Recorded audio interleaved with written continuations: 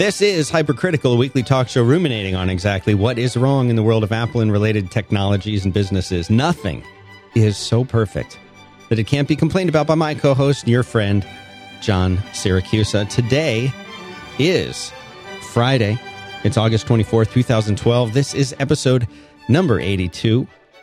We would like to say thanks very much to our three amazing sponsors, Hover.com, IglooSoftware.com, and SourceBits.com. And of course, we don't want to forget to mention that this bandwidth for this whole month has been provided by AudioBooksApp.com. Listen to thousands of classic audiobooks free on your iPhone or iPad.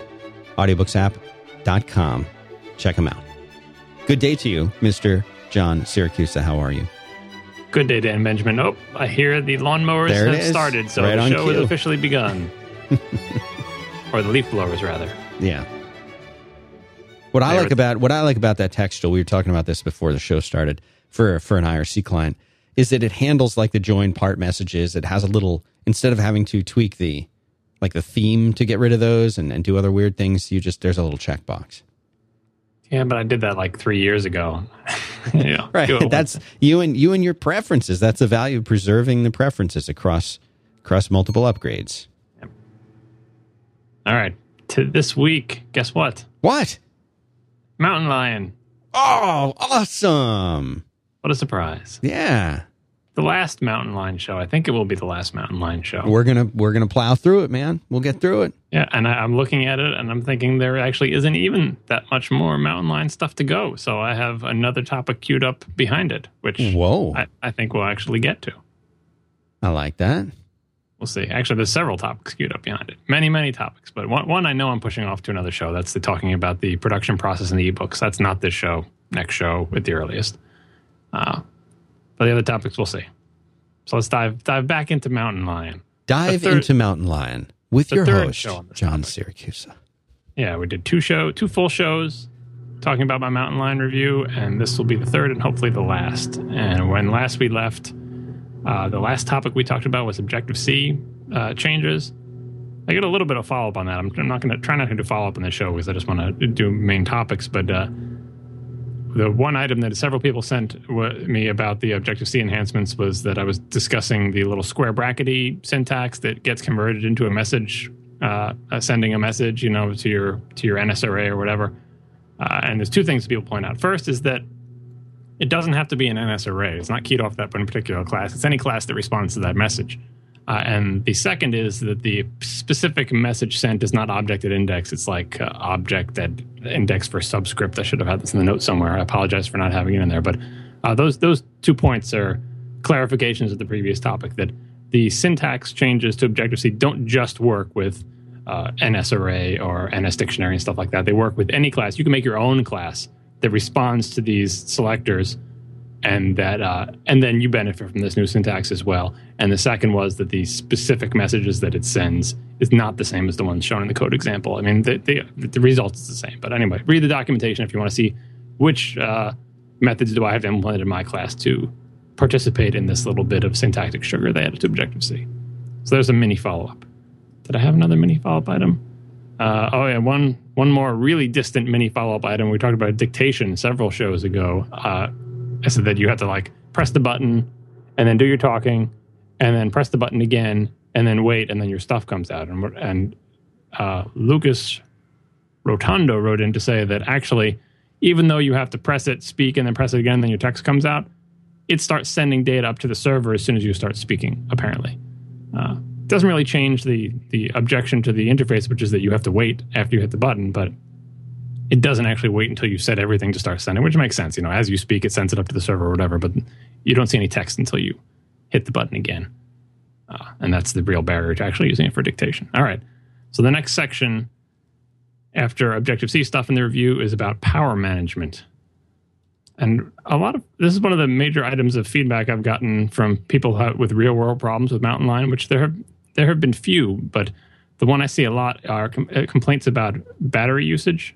Do you have any issues with that? I don't know if you're one of the people who was complaining. Yeah, I had complained, but it turns out that the reason that I was complaining about Mountain Lion on, in particular, the Retina MacBook Pro, was actually not due to Mountain Lion at all. In fact, it was due to an application should I name the application?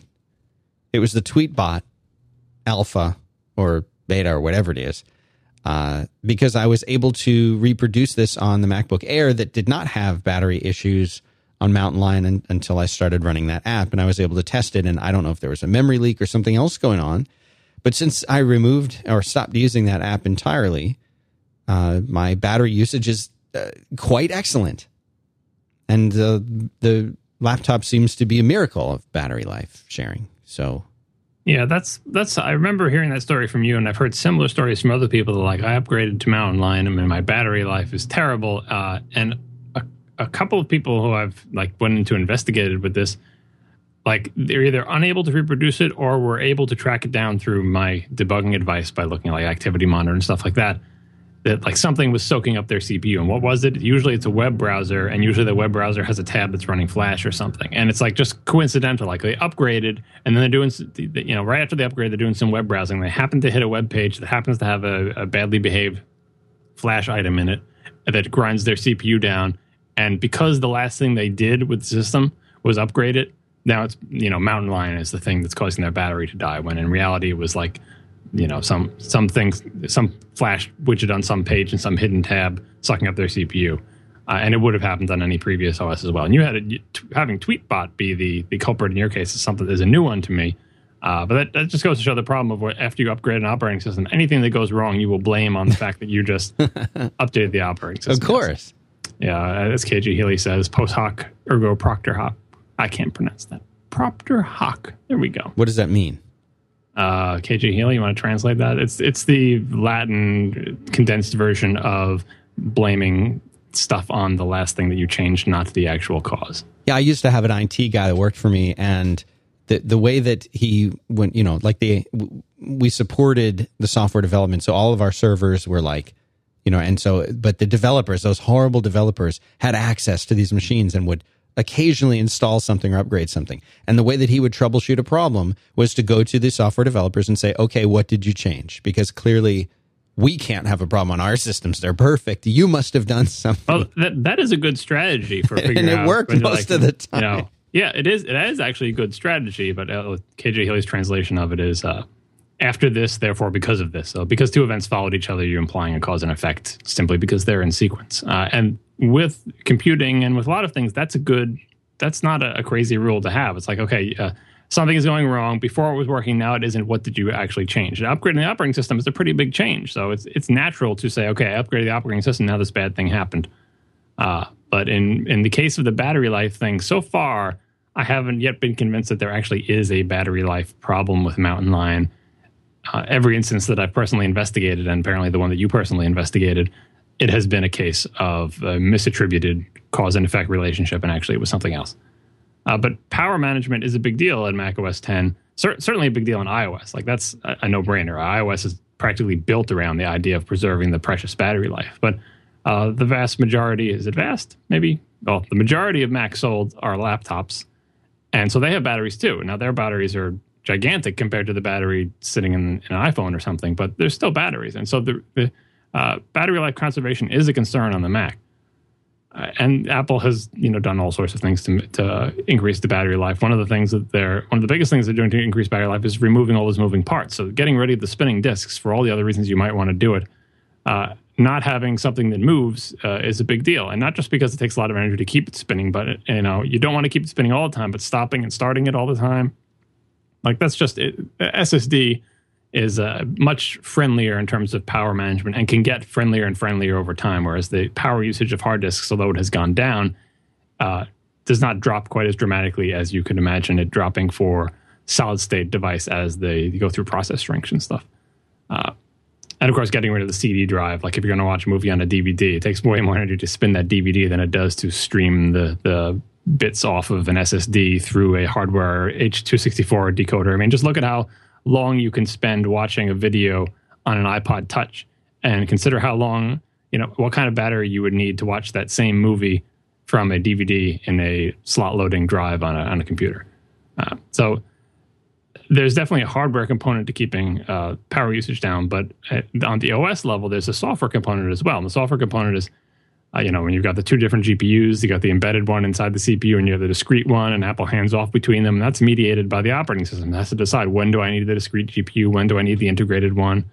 And Apple's made some changes there to make Mountain Lion not need the discrete GPU in all the same cases that it needed it on the previous versions of the operating system, so it can spend more time on the integrated GPU and keep the discrete GPU powered down. They're also trying to... the operating system is also in charge of when parts of the system go to sleep. Individual banks of memory, the SSD, the cores and the processor, but also, of course, the entire Mac itself. When your computer is asleep, it's using way, way less energy than when you're using it. It turns the screen off, it brings everything down to just the barest minimum of power. It needs to retain the contents of RAM and all that stuff. And that's under the control of the operating system. But the tricky part with sleep is you have to figure out, when is it okay to go to sleep? And there are some proxies and heuristics you can use, like if someone is clicking the mouse or swiping around on the trackpad, that's a pretty clear signal that the computer should not decide to go to sleep, right?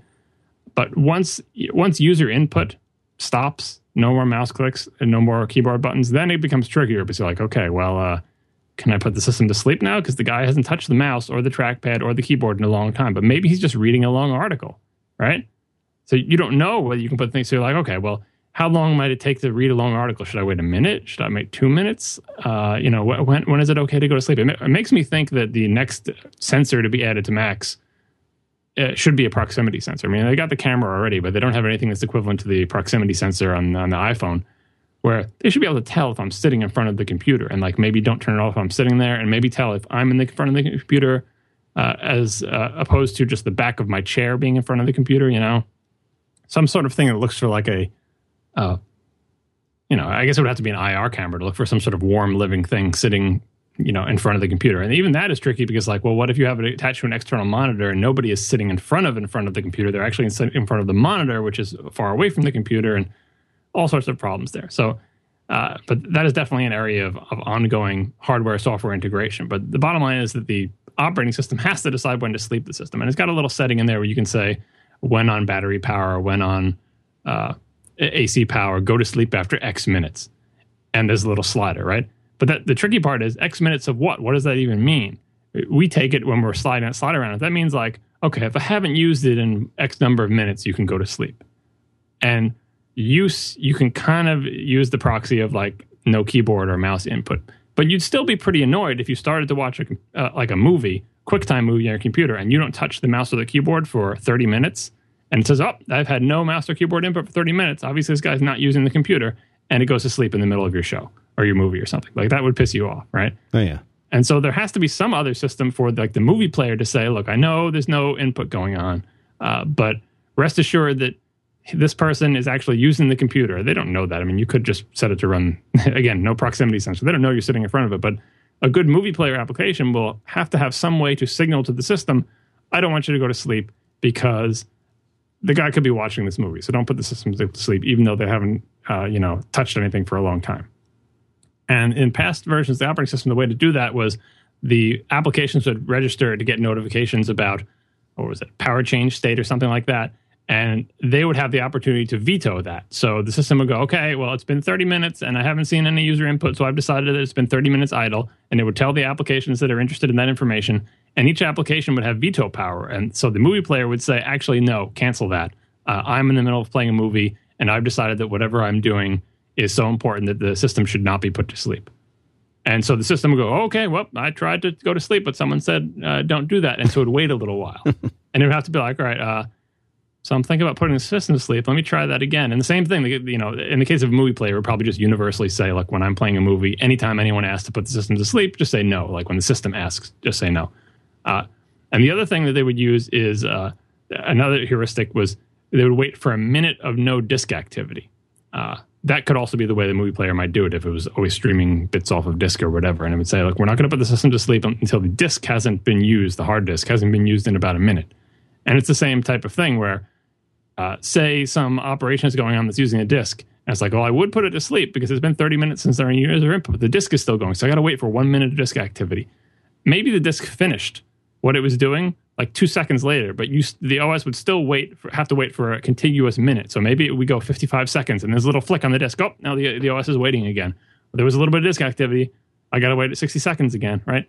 This game with this granularity of like trying to go to sleep and getting interrupted or waiting for contiguous sections of inactivity, even with no awareness of how long the activity was. Like say you have some sort of Twitter client that tickles the disk every 45 seconds. Your system's never going to go to sleep because there's never 60 seconds of contiguous disk idle time. Right? So all these strategies led to a situation where a computer that didn't need to be awake would still be awake. So in Mountain Lion, Apple is trying to move the OS and the operating and the applications to a new model where applications that have some stake in whether the system is asleep or not, instead of waiting for the system to say, I'm going to put things to sleep, is everyone okay with that? And then vetoing them, and then the system going, geez, I really want to put the system to sleep. I don't know how long I should wait until I ask that question again. Like, you don't want the OS to keep nagging the apps. Can I go to sleep? Can I go to sleep? Is it okay? They have to wait some amount of time. And again, maybe that application just needs like 3 more seconds to finish what it's doing. But all it can do is say, nope, vetoing the sleep. And I assume you'll ask again at some period in the future. It can't tell the thing, okay, can I just have 3 more seconds to finish what I'm doing? Right? So the new model is something called Apple calls power assertions, which I believe the concept existed before Mountain Lion. But they want applications to, it's called taking a power assertion. And you basically grab one of these little, you can think of it as like a semaphore or whatever in the kernel. It's not what it is, but grab one of these little batons and the system will not attempt to bring, to put itself to sleep unless it sees that no one has any of these batons out. Or maybe you think of like the bathroom key at a gas station. I don't know what the good analogy is, but you're taking a power assertion and you're saying, I declare that, the movie player would say, I'm taking this power assertion and I'm saying that I am asserting that, the user is actually active. And the system won't even attempt to go to sleep until nobody has any of these assertions that prevent it from going to sleep. And there are a whole bunch of different assertions. There's a couple of different names. If you want to see, if you're on a Mountain Lion system, you want to see these assertions, just go to the terminal and type PM set. PM stands for power management, I assume. PMSET -G assertions. And then you will see the list of current power assertions in your system. And it shows the different types. So they're like, prevent user idle display sleep. That's one assertion if you want to prevent the display from going to sleep because the user is idle. Prevent system sleep. That's preventing the entire system from going to sleep. Prevent user idle system sleep. Prevent the entire system from going to sleep because of user idle. External media. User is active. Apple push service task and background task.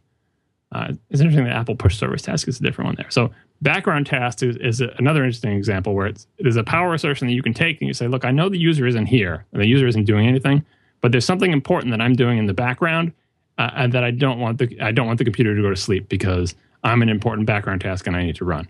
And a good example of that would be something like Time Machine. Like if you had a system that you set it to like go to sleep after like a minute of disk and a minute of inactivity or some really short interval inactivity. It could be that you sit there, you use the computer, and every time Time Machine starts to run, you tell it to stop because you're busy, and Time Machine sleeps for like an hour until it tries again. I think like you say stop backing up, it won't try again until like the next hour or something like that. It could be that, and then, or say every time you leave your computer, you put it to sleep manually.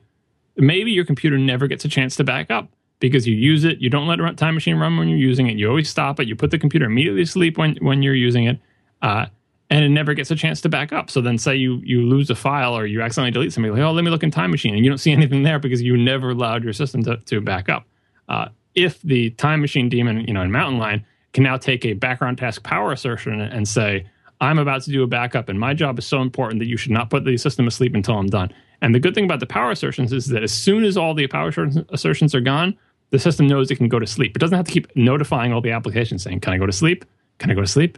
Like, 'cause it doesn't have to nag them. It's not polling. It just has to look at who has power assertions out, and presumably this has a global view of those in the kernel somewhere to say, are there any outstanding power assertions? And that's a very fast check that doesn't involve any inter-process communication or sending notifications to applications or applications having to respond to those notifications or anything like that. And as soon as all the power assertions are gone, like if it's ready to go to sleep at that second because everything is satisfied, it will just go to sleep. Now, this has caused a little bit of problem with third-party applications because a lot of applications relied on the fact that the system would never go to sleep until there was a minute of disk inactivity.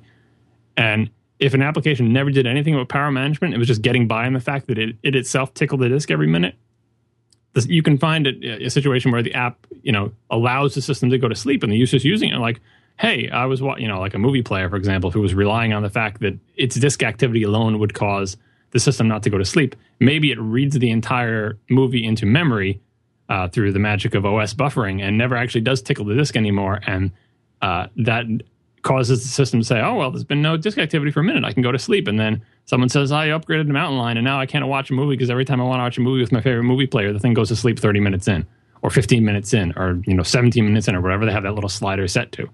I've seen a lot of complaints about this, but I think this is a situation where applications just need to be updated for the new model because the new model is definitely more efficient than the old model of polling and notifying applications. So I expect as Mountain Lion ages and onward to future versions of the OS, more and more applications will adopt this power assertion model because it's pretty nice. Like it's, instead of the OS asking the apps, it's the apps asserting something.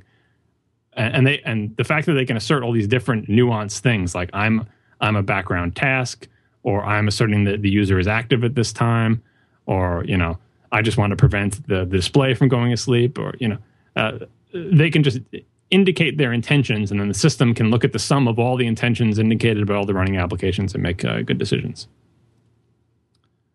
And on the topic of backups, of like a time machine backup that never runs, the second thing is that Apple wants you to put your computer to sleep when you're not using it because it uses less battery, and even if it's not battery, it uses less power. Period. You're trying to be eco-friendly and not be leaving your computer awake all the time, if you can help it.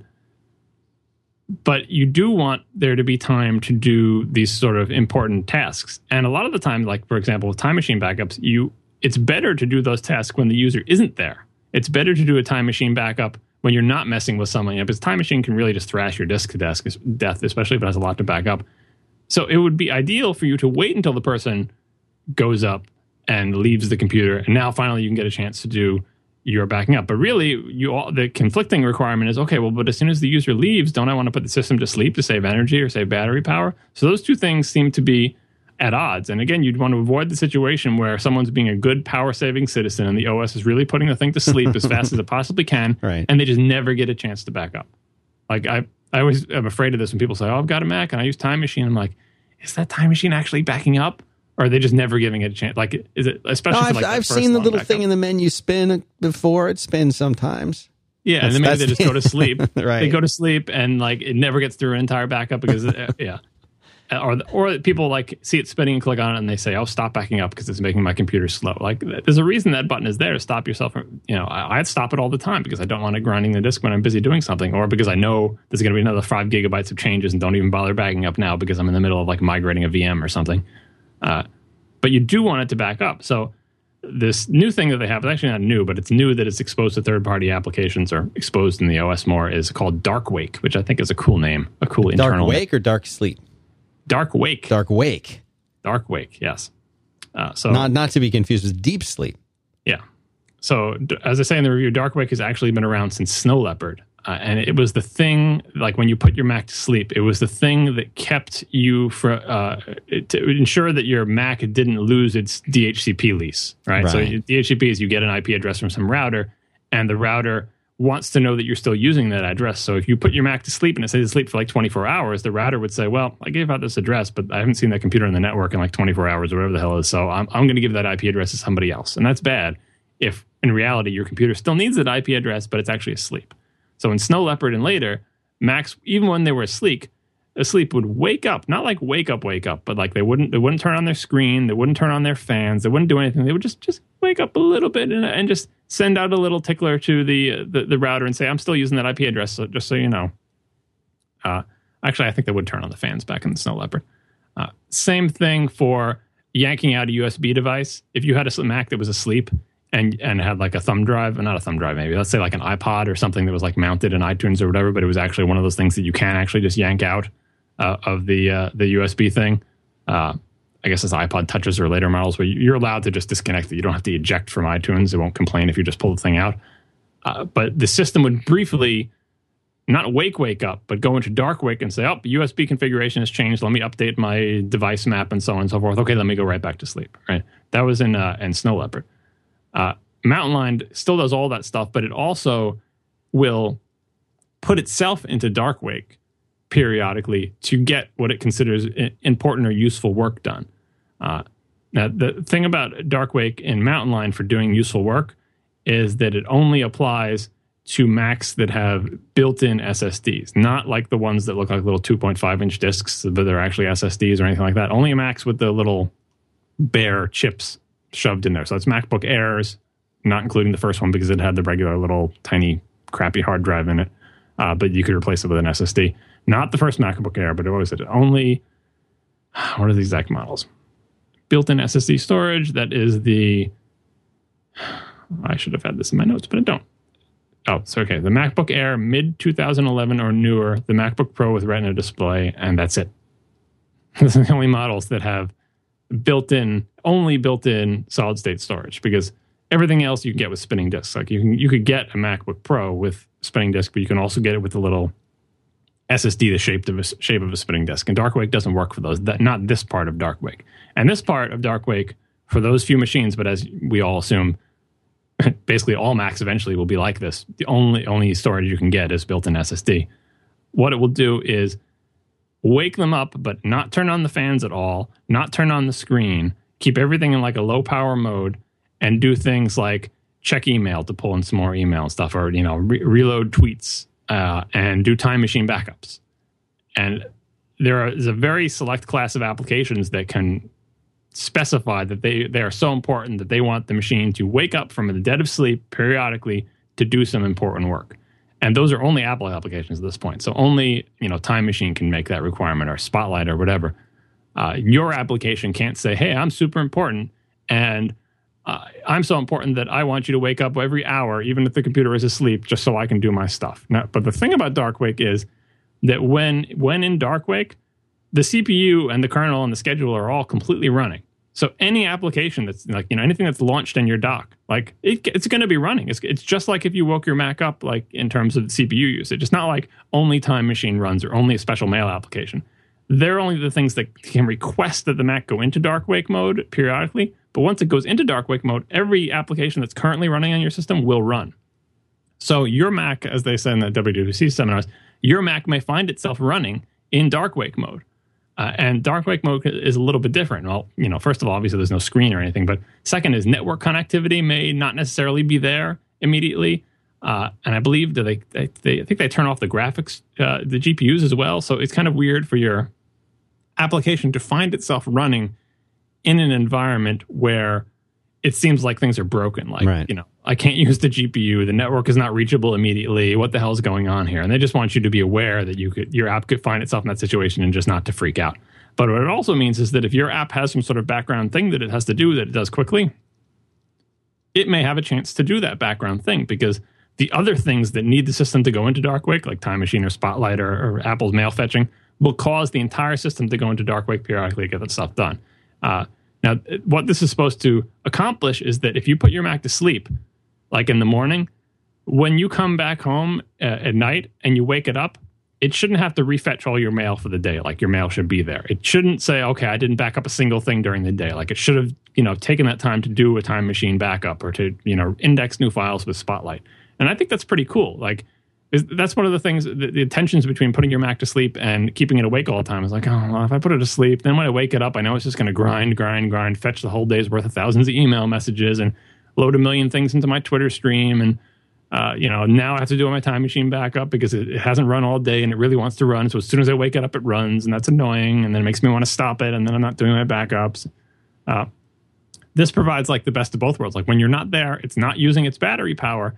But occasionally it wakes up in super, low power mode and does important stuff. And you can imagine why it has to be for built-in SSD only, because a Time Machine backup would destroy your battery if it was a spinning disk. This thing is waking up the system, just barely waking it up, keeping almost everything powered down, and then doing its Time Machine backup, using the SSD.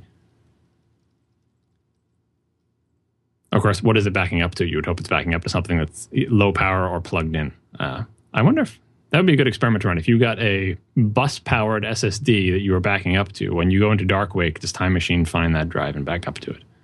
I would assume that it does, but If you have a spinning disk, obviously that has external power and that has to be plugged in. And so Time Machine worked that. And I suppose if you have a time capsule, which is always on, when your thing wakes from dark wake, it could back up to the time capsule. And that's more kind of future worldy, where your Mac is waking up during the day without you and silently backing stuff up wirelessly to your network storage container. And the other interesting part of this session, which I wish I could share, but these are all NDA only, is a bunch of things for Mac developers to do to make their applications more power efficient. And I had some great graphs about, is it better to do something serially because you're only using one core and it takes like 5 minutes, or is it better to use 8 cores simultaneously and get the thing done faster but use massively more power in a short period of time? And I have a whole bunch of different graphs of strategies of like, if you have to do something, not which will get it done faster, but which will use less power, less overall power. And the main thrust of the talk was that there is some baseline power overhead just to having the system on that you can't get rid of. And that overhead is just always there, and it's more or less constant. And as your task takes longer and longer, you are just multiplying that baseline times, like, if you have your computer on for 5 minutes, that it's 5 minutes times that baseline cost of energy usage. That's your minimum. You're always going to use that. And then whatever you use is on top of that. So sometimes using like all the cores and all the GPU to get something done as fast as possible is a good idea, because then you only multiply that baseline overhead by a very short period of time, and it doesn't come to dominate your usage. I'm not sure how many developers think that way for Mac applications, but clearly Apple thinks they should. Don't just think about what is the most efficient way to do this to get it done faster, or what is the easiest way to program it, but also think about what are the power usage characteristics of what are the consequences of my decisions in that regard. And that will probably just become more and more important as more and more computers become battery powered, and power becomes more of a concern. I think we talked about that in previous shows about how battery technology is not quite advancing at the same speed as everything else. And there are some physical limitations in terms of energy density and storage that we need some sort of breakthrough there. And if we don't get it, computers of the future are probably not going to have many more watt hours than the current ones do. And the only way we're going to save ourselves from that is by making more efficient software and by making all the components just take less and less energy. And we're doing both of those things. Of course, You were fairly pessimistic on batteries going forward, battery life and batteries and the development of batteries. It's always 5 years in the future. 5 years from now, we'll have batteries that have quintuple the energy density. No, probably not. But I'm more optimistic about us finding components that use less energy. I mean, just look at iOS. Like, who would have thought that you could have like the iPad, a screen like that with like a 10-hour battery life, and a computer that can play those kind of games? It's pretty amazing. And it's not amazing because the energy density of the lithium ion or lithium polymer battery inside there is so amazingly high, better than it was 5 years ago. Like, it probably is much better than 5 years ago, but it's not 10 times better. It's not 100 times better, right? Yeah. But the power usage of that thing compared to like a laptop with a spinning hard drive and a CD-ROM drive and a desktop caliber CPU, the power usage of the iPad is 100 times lower than that old laptop. And so that's what we've done. We've gotten components that take so much less energy that we can get away with putting a little tiny skinny battery in there. And I think that will keep marching up. Let's do a sponsor. Good idea. And this is one we've had before, and they're doing something kind of cool for Syracuse fans. It's Igloo Software. These guys, they create a digital workplace. It's a lot of the tools that you use when you're doing collaborative work.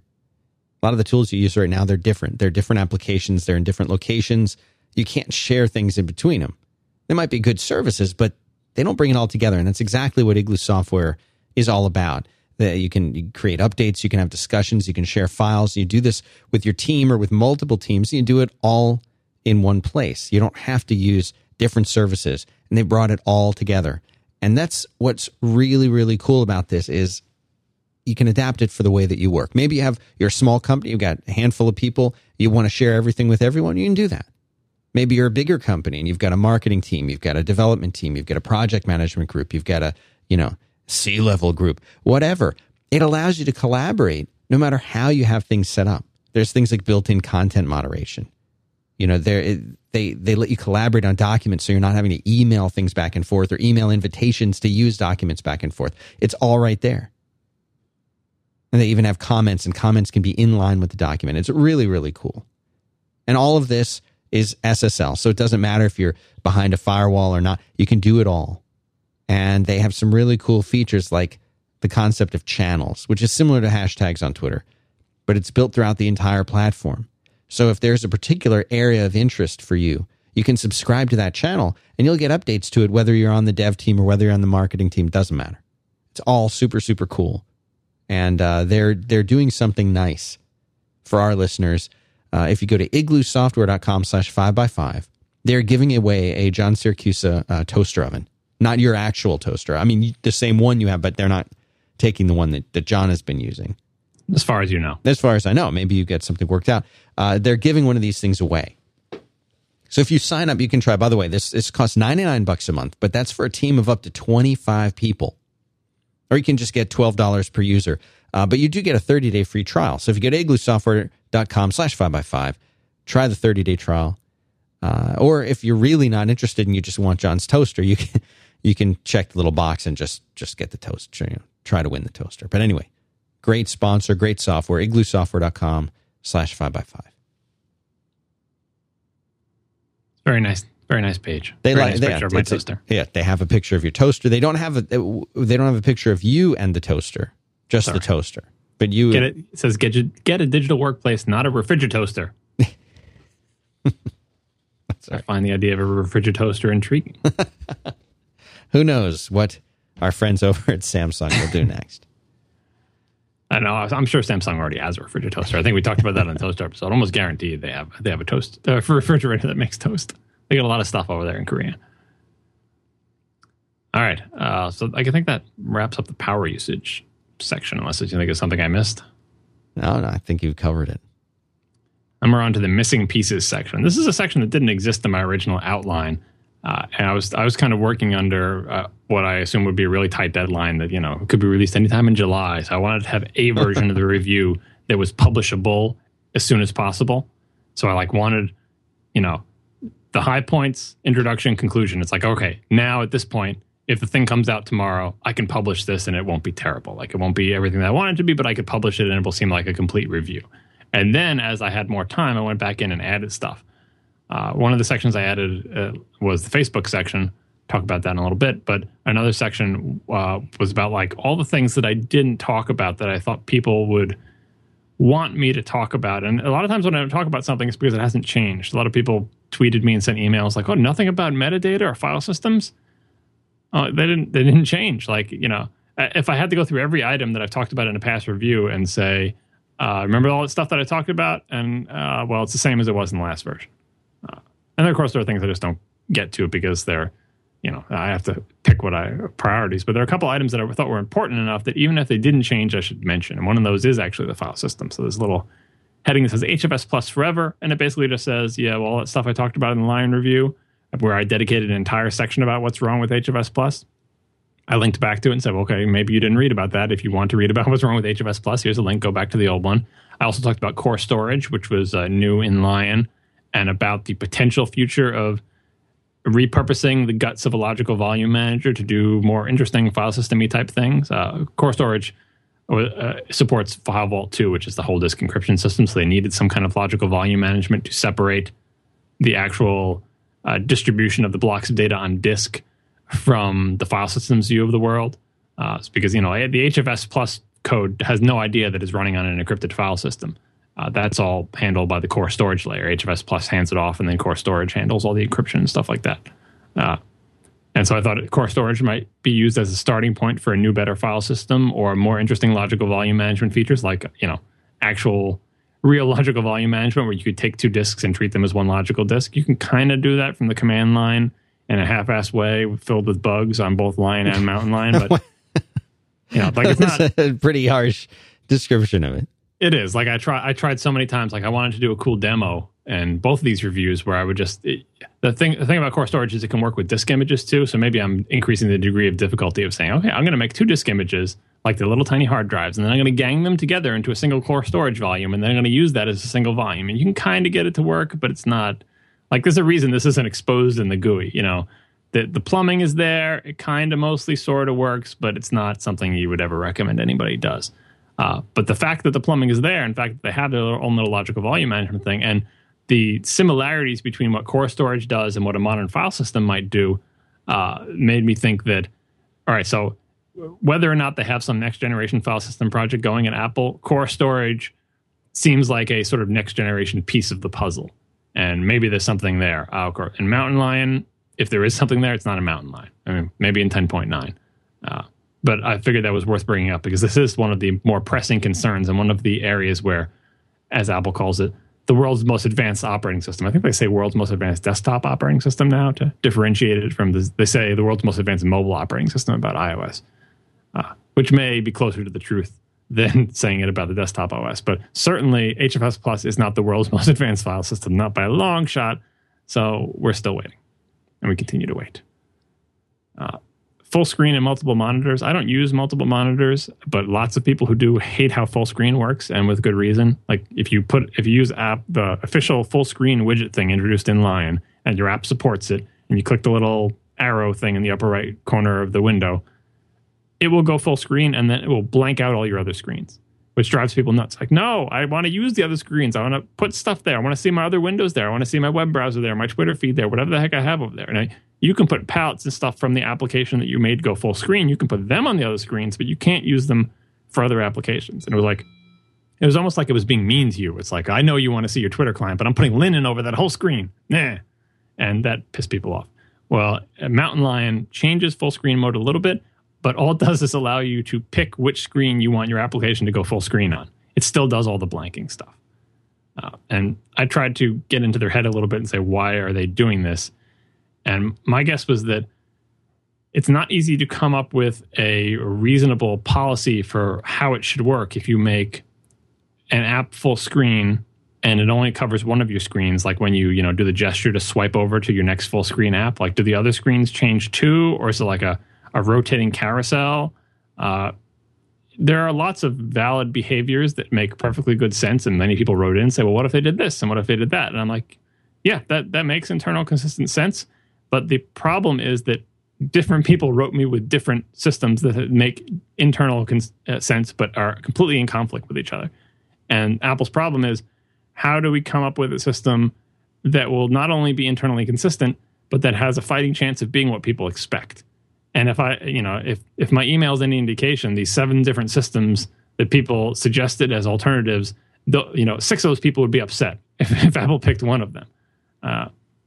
So they just continue to do the simple thing, which is we blank out all the screens, and then it's clear what happens. You swipe over the next full screen app. We show you that full screen app on the one screen that's not blanked out, and every other screen is blanked out. The end. And it also could be philosophical about, full screen mode is about concentrating on one app. Like, that's the whole point of it. So we want to reserve those screens for use by this one application, so you can put your palettes there so a single application can display things on other screens and do stuff like that. But we want you to concentrate on one screen, and that's the whole point of it. And we don't see a point in just putting it full. It's like it's not a Zoom box. It's not maximized on Windows where you're simply full screen mode in Lion and in Mountain Lion. It's not supposed to be stretch your window to the full size of the screen and that's it.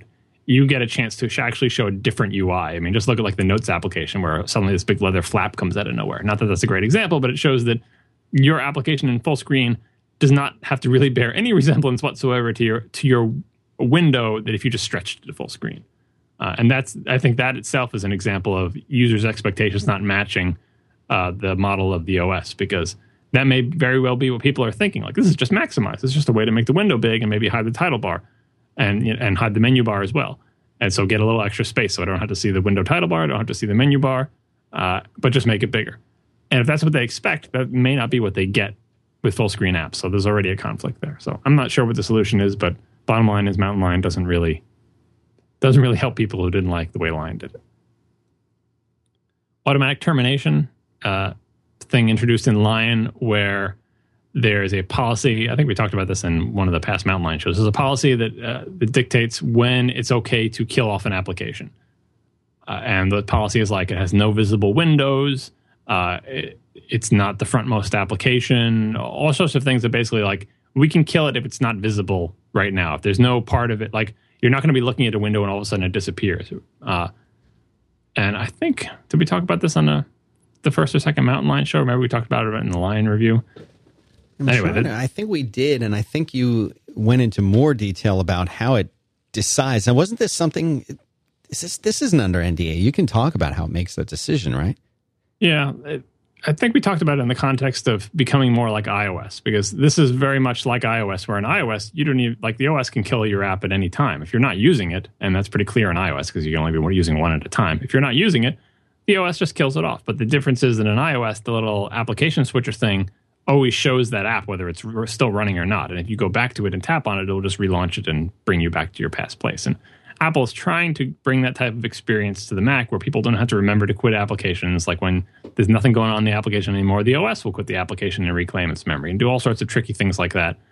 They'll also do a case where they, when you quit the application, they actually keep it running for you. So when you click on it again, it looks like it relaunches instantly, but actually the OS never killed it. It's basically moving to a model where the OS figures out which application should be in memory and which shouldn't. But the rest of Mac OS X doesn't fit with that model. Like when an application is automatically terminated or terminated in any way, it can leave the dock. Unless it was one of those things that you permanently put in the dock. So it's weird. It's like, well, when I quit an application, does this icon disappear from the dock? Well, sometimes, but it depends. Well, if I launch an application and I move it in the dock, then I quit it, then it stays. And that's kind of weird. Like, we're all used to these rules, but try explaining these to somebody about what happens when an application isn't running anymore. Does it stay in the dock or not? It's pretty complicated, but one of the possibilities is that it will leave the dock. And so Preview is a great example. If you use Preview to look at a window and you option click away from it because you're a power user and you know how to hide the previous application and show the next one, right? Now Preview has no visible windows. And frequently automatic termination will go, oh, Preview, not the frontmost application, has no visible windows. Boom, I'm killing it. And if Preview is not a permanent resident of your dock, you option click away from it and its icon disappears from the dock. And then when you want to go back to it, maybe you'll reach back down to the dock with your mouse, or you'll try to option tab, sorry. You'll try to try it one more time. Command tab, there we go. We all call it alt tab. You'll try to command tab over to it. It's not in the application switcher anymore. It's not in the dock anymore. You're like, I was just using Preview like literally a second ago. Where did it go? Automatic termination killed it. And that drives people bonkers. So if the UI elements in the OS behave like they do on iOS, maybe that would help. People say, oh, just leave it in the application switcher. So when I hit Command Tab, it will still be there. That would eventually result in the Command Tab switcher growing to very large size, like it does in iOS. Like if you just keep swiping to the right in the little iOS application switcher, you'll see applications you launched 3 days ago. I think there's some limit, and I think things do go off the end, but people might complain about that too. Like if I'm hopping around amongst 3 applications, don't keep showing that application I quit 10 minutes ago, And it's like you want the OS to read your mind. Like, oh, that one I quit manually, so it shouldn't be in the list. And maybe that could be, some sort of policy decision. You keep coming up with increasingly complicated ways to try to get it so the UI elements reflect your wishes correctly. Like when I manually quit it, then you should definitely take it out of the dock. Unless I told you have to keep it in the dock. And you should also take it out of the application switcher. But if it's automatically terminated, keep it in the application switcher. Unless it was automatically terminated and I don't care about it because I really am not coming back to Preview for a while. So then it should be, it gets really, really complicated. And this automatic termination is another place where OS X is in conflict with itself. It wants to be like iOS, but it can't really be like iOS, and it really shouldn't be completely like iOS. So they want the benefits of the user not having to worry about applications. Like they're afraid of the person who launches an app, closes the last window in it, and doesn't realize that doesn't quit the application, and then leaves that application running forever. And it's, eventually it'll get swapped out, but then if they accidentally click on it, now this, 300 megabyte application that hasn't been used in 6 weeks gets swapped back in from the swap files, and they would rather have that application not be in memory. And so they want some way to kill it off when the OS thinks it should be killed off, even if the user forgets to quit it.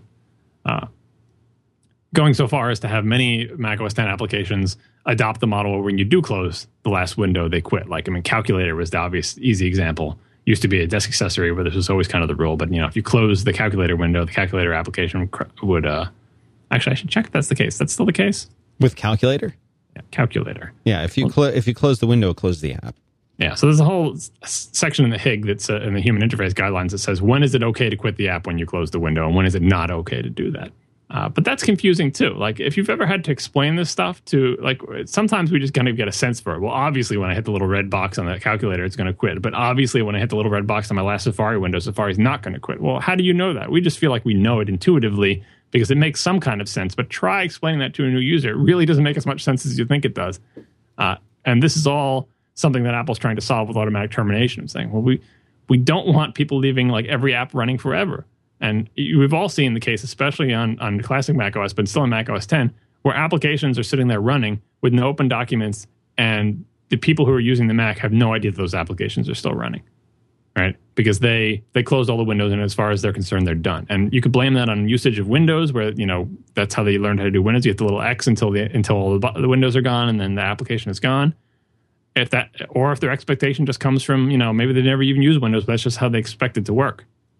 That's bad for the system to leave those things resident in memory. And so they're trying to take over control from the user and give it to the OS because the OS knows better when it needs resources. KJ Healy points out that I just feel like I know it intuitively because I learned it is one of the great nerd sins. There's something to that. The problem is with the word intuitively. Back in the old intuitively wars in 1980, the common refrain was the only thing that's intuitive is the nipple, which I'm sure a pediatrician can tell us is not the case. There are many other things that are intuitive, but intuitive meaning like you don't have to be taught it.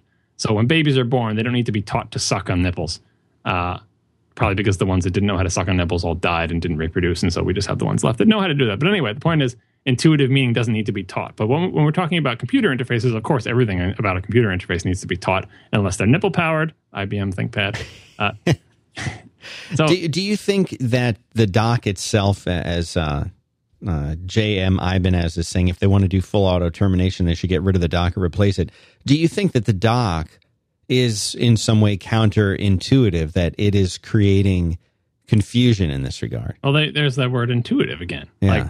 Like I said the word like that we just feel like we know it, or it feels like it's intuitive, because through experience and use, you will find patterns that you identify, even if they don't exist and even if they weren't intended. And humans are pattern recognition machines. And once you've established those patterns, then if something that fits within that pattern, it seems intuitive to you because you didn't have to learn that new thing. You just applied an existing pattern to it. The dock itself, I think, is much more intuitive in this regard than everything that it replaced, simply because it's uniform, it's always visible, it's fairly it's fairly simple and iconic. It is a vast simplification over the accommodations they had in classic macOS with the tear off process menu and the control strip and the Apple menu and the Finder and all that stuff. But I spent many years complaining about all the things the dock does poorly, especially for power users. And when I revisited macOS 10 in that article about taking a 10-year retrospective, I came down on the side of the dock and saying, for as bad as it is for power users, the simplification was really important to make macOS 10 more friendly. And now we're getting to the point where these policies that we're talking about of what things appear in the dock and don't is making even that simple element more complex. Part of the problem is that I think the problem domain is complicated. What we want to do with Macs is more complicated, where we have more balls in the air. We're juggling lots of things at the same time. And it's harder to make an interface that does that. If we just made the Mac work like iOS, we could use all of iOS's conventions, no problem. But we don't want to do that. We want a system that does more, that lets us be more flexible with stuff. So I'm not sure what the solution is. That's why I'm not like strongly advocating, you should make things stay in the dock or not stay in the dock or stay in the app switcher or not stay in the app switcher or increasingly complicated policies related to that try to give us an experience that is more consistent, that allows the OS to kill off applications that don't have Windows, but makes us unaware that it's doing that, I mean, maybe the solution is eventually we'll have so much RAM and so much CPU power and such a long battery life that these concerns will become less important. And this itself is a transitional phase where, remember when we had to do all these sorts of crazy things because of resource constraints and we had to devise these crazy policies and interfaces that were super limiting because everything was in service of preserve the battery, preserve RAM. But the other side of that coin is we're never going to have enough resources for everything we want to do. Like the things we do expand to fill all available resources. And if you had told someone 30 years ago that, a phone would have this kind of computing power and memory, they'd be like, oh, it's like infinite memory. You'll never need to take anything out of memory. And we said, actually, the entire policy of the OS is based on being able to tear stuff out of memory constantly. Like, what do you mean? Like, well, we have we can't say email or web browser because they wouldn't know what those were, but, we have a game and it takes like a gig of RAM. You're like, what are you doing that you're taking a gig of RAM in a game? It's like, well, there are textures and the screen is like 8 bazillion pixels big. Yeah, I mean, if the resources are there, we'll use them. We'll use them all. We'll need more. It doesn't matter how many resources you have. You always want more. Yeah, I mean, you're the one that ruined many people's iOS experiences because all of a sudden after listening to that episode and they realized their devices were slow, they thought they were fast, and they realized they were really waiting. You're waiting a lot. And don't forget about the lag in you thing. Right. Our own built-in lag. Yeah, you can't ever escape that. You could jack it to the matrix, I guess, to get rid of that. But I don't know if we really noticed that. The way we now notice that our iPhones are really slow. You probably notice if you play fighting games. You've got all this input lag, and you got the. And then we talked about how the robot that beats you in rock paper scissors all the time. That's right. You'll notice it. You'll definitely notice it there. Like, if you need proof that whenever we make an artificially intelligent machine that it's just going to wipe us out, that's the only proof you need is that machine, that robot that. Yeah, and it does it by cheating. Yeah, it's not cheating when. It's a different definition. Actually, too bad we probably won't get to my other topic, but I had a whole section on that whole thing about the differences in orders of magnitude of lag and what that makes. All right, so that's automatic termination. Do you want to do a sponsor before I do grab bag? Sure thing. Its sponsor is hover.com. Simplified domain management, register.com, .net, .org. I like the .co. I like the .tv. You can still get some of those. But Hover, they make it really, really easy. You just go there. There's a search box. You type in the domain name you want. If it's available, hit the little plus. You got it. If it's not available, they'll tell you. They'll come up with alternatives. You don't know what domain you want? You type in some words. They'll suggest some. That's it. It's a whole service. You say, well, don't they do other things? Yeah, they have Whois privacy. They make domain name transfers really easy. And if you're like me and you don't really remember the right way, the 50 different steps that you need to transfer a domain from another registrar, they'll do it for you, and they'll do it for you for free with their valet service. And if you don't want to have to do it in front of a computer, you just want to tell a person on the phone, transfer this domain for me, they'll do it. They've got a toll-free number. They're there 24 hours a day, 7 days a week, and the people actually understand what it is you're trying to do, and they're really nice, and they're Canadian. So anyway, you could go there. They have built-in DNS management. They even do email hosting. You name it, they do it. And they got a no-hold policy when you call them. Never put you on hold. Really great folks. Great supporters of 5x5. So the next time that you want to register a domain name, or if you're even slightly unhappy with your current registrar, you could consider transferring it over to these guys. Hover.com/Dan sent me, one word. You'll get 10% off everything that you do. Dan sent me as a code to use. 10% off, use it over and over. I promise you will enjoy their simple to use interface. Go check them out. Hover.com. Grab bag. Grab bag. Not to be confused with bulk bag. Not bulk bag. Totally different thing. It doesn't have the same ring to it. I don't remember the first time I did a grab bag section. Must have been many, many years ago. And I remember the first time I did it, though. Like, I don't remember what year it was, but I remember the thought going through my mind. Like, I've got a bunch of other stuff that I want to talk about, but none of it is important or big enough to have its own section. So let me just write grab bag and I'll just write a bunch of stuff. And I always assumed I would go back and change it, but I didn't. It just stayed as the grab bag section. So it lives on. The hardest part of these reviews now is trying to write an introduction to the grab bag section that is not like a verbatim repetition of the introduction to all the other grab bag sections.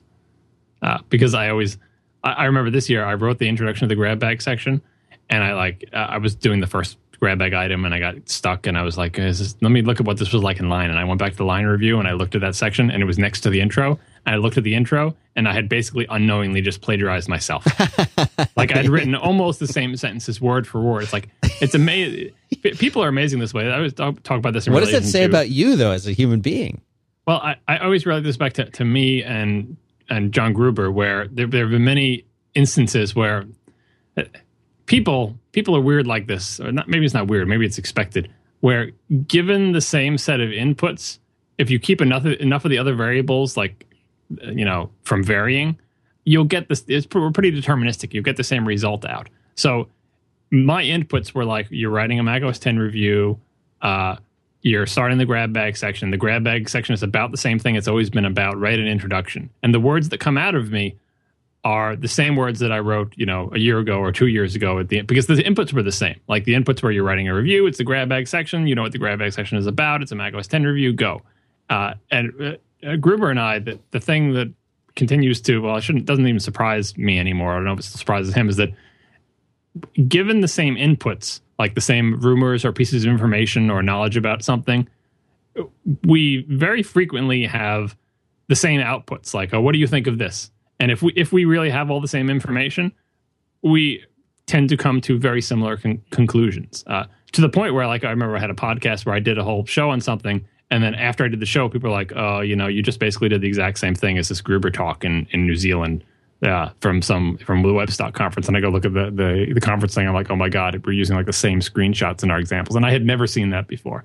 And the reverse has also happened where he'll mention something or write something, and I'll point him to like me saying the exact same thing in an article 2 years earlier or on Twitter or whatever, and like he had not seen that at all. It's not like the case where you see it and forgot that you saw it, but like literally, we would not have seen each other's things. We just simply, given the same inputs, we frequently, well, not that frequently, but like to a surprising degree, come to the same conclusions. And I don't know if that's because we have the same experiences early with the Mac, or we just have similar personalities in that regard, because we differ on so many other things.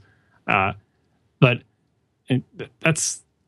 people are deterministic machines, I guess, in many more ways than you would think. At least I feel better when I'm plagiarizing myself. I feel a little bit embarrassed when I do it, because I'm like, if someone reads me religiously and they read this, they're going to see, oh, John always uses these expressions, always uses these same sentence forms, and always says the exact same things in front of the grab bag section. So I try to mix it up a little bit, but it's a constant battle. Well, your concern is that someone is going to see it and actually believe that you were too lazy to write something new, and that you just were copying, cutting, and then you begin to question the whole validity of the whole review. What if he's just cutting and pasting? I don't think they're going to think I'm lazy. I think what I want is for the person who reads every single thing that I write to be entertained, and you can't be entertained as much by hearing the same things again. Right? You want to hear something new. Obviously, I'm going to have new points, but like the mechanical nature of the grab bag is like, for people who've never read before, I have to explain what the grab bag section is. I have to say that, right?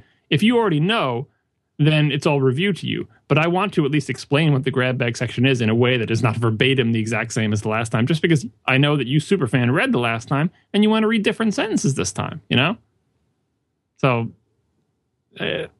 it's not like I'm going to think they think less of me. I think it will be a more boring experience for them if I use it. It's a more boring experience for me. I'm like, geez, really the same exact, I want it to be different. So we just spent 10 minutes on the introduction to the grab bag section. All right. What's actually in the grab bag section? Oh, maybe I should explain what the grab bag section is. So can I do it with different words? Probably I can when I'm speaking. Instead, I just explain it. It's stuff that's too small to have its own section. And this year, and I think last year and the year before, I tried to talk about how, like, people always say, oh, these reviews are so long, and look at this comprehensive review. People say comprehensive when they mean long, but that's not what comprehensive means. Comprehensive means like all-encompassing, and it covers every possible. It doesn't. Like, my reviews are anything but comprehensive. They go into tremendous depth in particular areas and just totally miss other things. That's the opposite of comprehensive. I hope I go into depth on things that I think are significant for this release. Like, maybe they're not. People say, oh, this is a really super important macOS 10, part of macOS 10. You didn't mention it at all. I was like, yeah, but is it significant when taken as a whole? Like, if I talked about it at length in the previous review and it hasn't changed that much, I'm not going to talk about it now. It doesn't mean it's less important, but I'm trying to do, an overall narrative. I'm not saying you have to go back and read every single one of my reviews, but for the people who do, or at least about macOS 10, it's kind of like I'm doing like Delta updates where what's important now. But there's always little stuff that's just small and dinky, and I'm not even going to catch all those small dinky things either. That's the other thing about comprehensiveness, where like, oh, this button changed from blue to green, or they changed the wording of this dialogue. I can't believe you didn't mention that. And I get tons and tons of those replies. Like sometimes they're indignant, sometimes they're insulting. We're like, obviously if you paid any attention to this operating system, you'd have known they changed this checkbox. Sometimes they're just like, hey, I don't know if you noticed this, but this checkbox changed or whatever. Well, the way I judge that feedback is not on the tone of the person sending it, because people can be obnoxious or not obnoxious. It's, do I actually regret not talking about that thing they pointed out, regardless of how they pointed it out to me? If they pointed it out to me in an obnoxious way or a good way, all I want to say is, okay, fine, ignore the sender, look at that thing. Do I regret not writing about that? Most of the time, I feel okay about not writing about it. And this is regardless of whether I knew about it ahead of time. I mean, a lot of these things I did know about and they just had to be cut. But sometimes someone will point out something that I didn't know about. And that's really where you go, okay, look, did I not write about this because I didn't know about it? Or did I not write about this because it actually isn't that important? And it's difficult to be honest with myself about that. But what I try to do with the grab bag is that's the place where I put in the little things that I noticed and then I think I have something, at least something like a sentence, a word, a screenshot, something to say about that I think will be entertaining or interesting or informative. Because I'm never going to be able to do like the screenshot tour of the OS where every single window, dialog, option, and feature that's changed is documented. I'm never going to do that. I don't do that. I never have.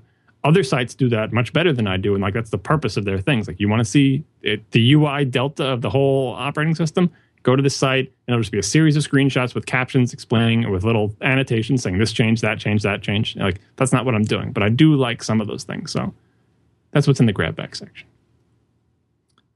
Maybe the big long introduction is useful because the things in it are actually not that interesting. Let's see. System preferences. System preferences is one of the most fun. The general pane in the system preferences is one of the most fun things in the OS, because back in the early days, it was the place where that little appearance pop-up menu was, and you could change it from blue to graphite.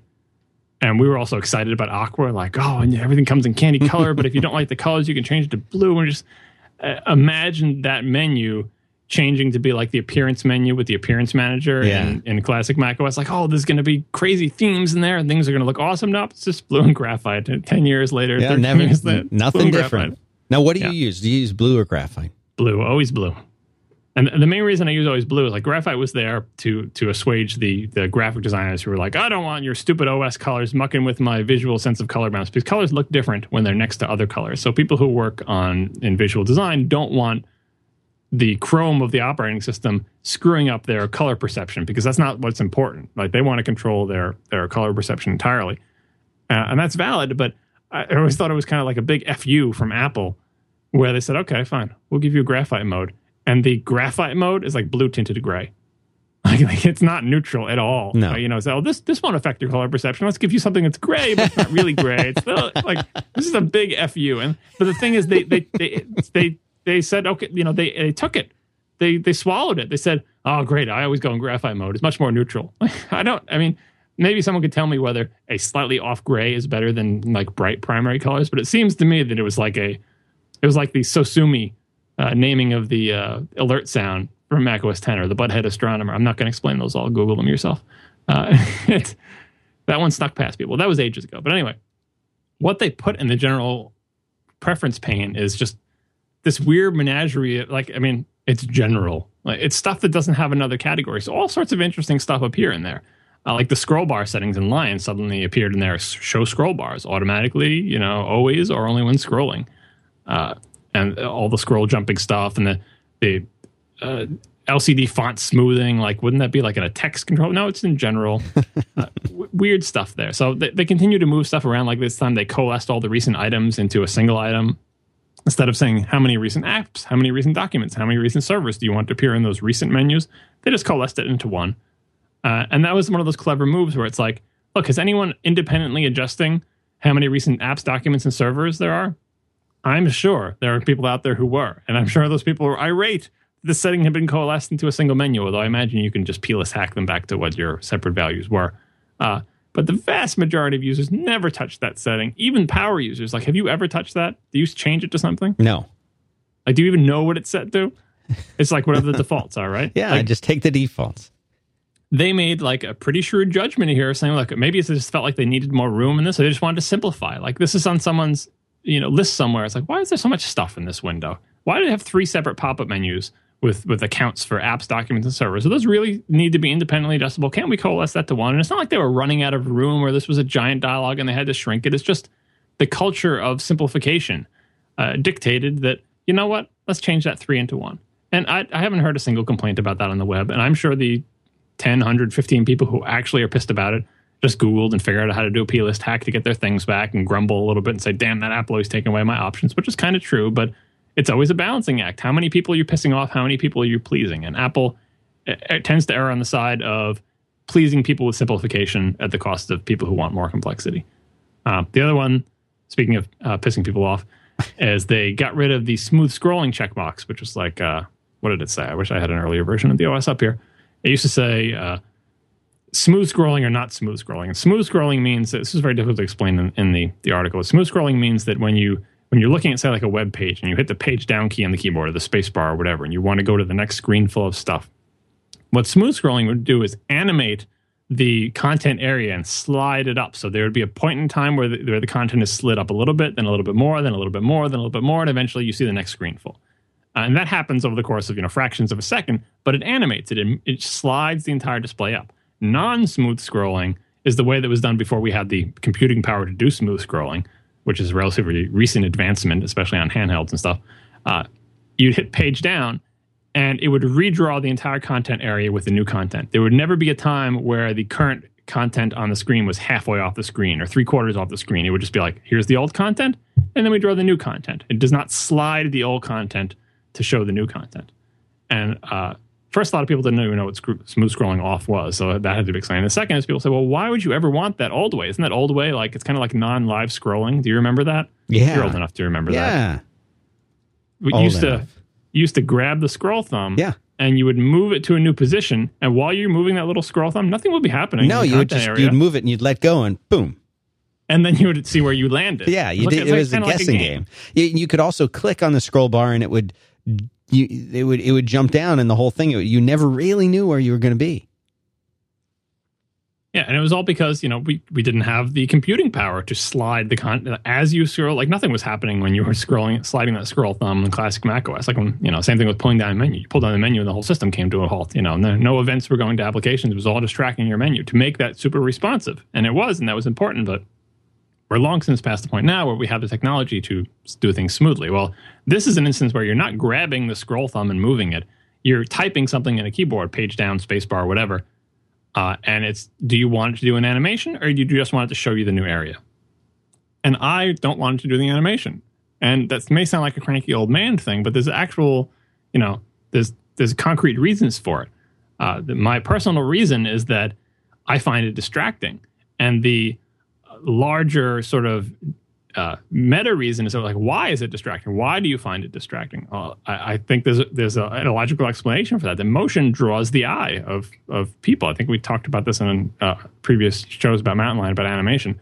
We are, predatory beings that are sensitive to motion.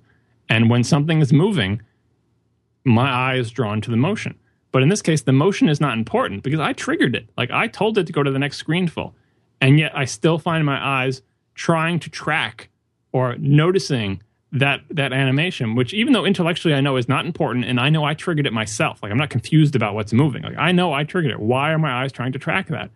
I find it uncomfortable. Now, different people have different tolerances for moving things. As if you want to Google for motion sickness and people with steady eyes, there's lots of studies about people who are predisposed to be good at or prefer or be drawn to tracking moving objects. I think that one of the studies did was like professional tennis players, where obviously they're tracking a fast-moving small object with their eyes, and the people who are professional tennis players are very, very good at that. Those type of people, there was a correlation between that and motion sickness. Those type of people, the people with what they referred to in the study as steady eyes, were more likely to get motion sick or get motion sick sooner than people who did not have steady eyes. So I don't know where I fall in that spectrum. All I know is that I find the motion of this type of thing distracting. And scrolling happens all day long, like constantly scrolling, everything, right? I don't want my eyes to be drawn to that motion. I don't want to have that discomfort. I want to hit spacebar or page down. I just want to see the next content as fast as I possibly can. I don't need the animation to show me. What we're doing here is we're taking your content and we're sliding it upwards. So don't be confused by what you're going to see there. The whole screen change. You've seen that happen in the old mode with some people where you'll hit the space bar on a web page, and if they don't know that you hit the space bar, they're like, wait, what am I looking at now? Because like everything that was previously on the screen is gone, and now there's a new screen full. So most web browsers have some sort of overlap to give you something to anchor onto, but some of them don't, or some apps don't.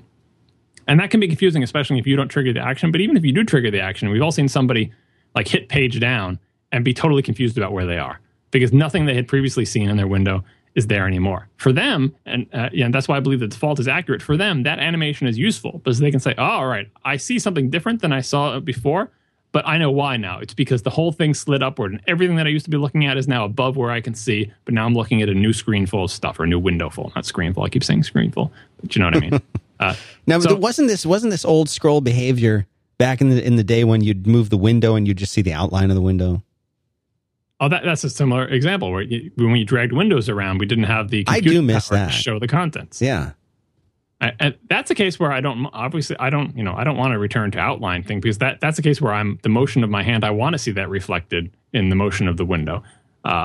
It's not drawing my eye necessarily like it's a continuous motion. Same thing with scrolling. I like it when I move the scroll thumb and I can see the content moving. I wouldn't want to go back the other way. It's just this particular thing where I have a discrete action, page down, space bar, home, end, where I do not want to see an animation. I want that discrete action to result in a discrete change, not a continuous change over time that lands on the destination. So I recognize that I'm in the minority. When I wrote the review, what I said was that so as soon as I saw that option was gone, I went back to my Lion system and I used I bought some great debugging tools. I know a lot of non-nerds probably don't know about these, but there's tools like SC usage and FS usage, which will show you the system calls or the file system interaction of your processes. You can grab onto a running process and get, or dtrace, which I talked about several reviews ago, which is even more complicated. It's pretty easy to just quickly fire up a command line tool for a running application and see what it's doing. So what I did was I just pointed FS usage at system preferences. I hit the checkbox and I looked at what files were being modified and saw, that it found the property list file that contained the thing that checkbox corresponded to, and looked at the property list and saw that the item was called NS scroll animation enabled. And I saw when you hit the checkbox, it changes that from true to false. It was Apple scroll animation enabled, sorry. And so I said, okay, well, on a mount line system, I can just do defaults right, -G for global domain, Apple scroll animation enabled, -bool, no. And that should turn it off. But it didn't. And I was very sad about that. I was going to say, very sneaky. Usually I don't do this work. Usually this is a part where I don't have time to do this most of the time. Or dtruss, as someone points out, yes. Although I like strace better than dtruss. Again, Google these if you want to know. Usually I don't look these up myself. Usually I will say, okay, I'm sure someone will find that. And within the first, day of the OS being out, I'll see what the thing is. And I won't have to look it up myself. Because I'm not that good with the Mac OS X debugging tools. Real programmers, real Mac developers are much better with them than I am because they use them all day. So I'll figure I'll let them find where those keys are and they'll tell me. But this is a case where I cared enough that I was going to go hunt the thing down myself. And I found it. I found the actual key that it uses and it didn't work. What I should have done is read the stupid release notes, because one of the release notes actually, not the release notes, the API diffs for Cocoa. And in them it was the thing that says, oh, we took this way and the parameter you have to change is not Apple scroll animation enabled, but NS scroll animation enabled.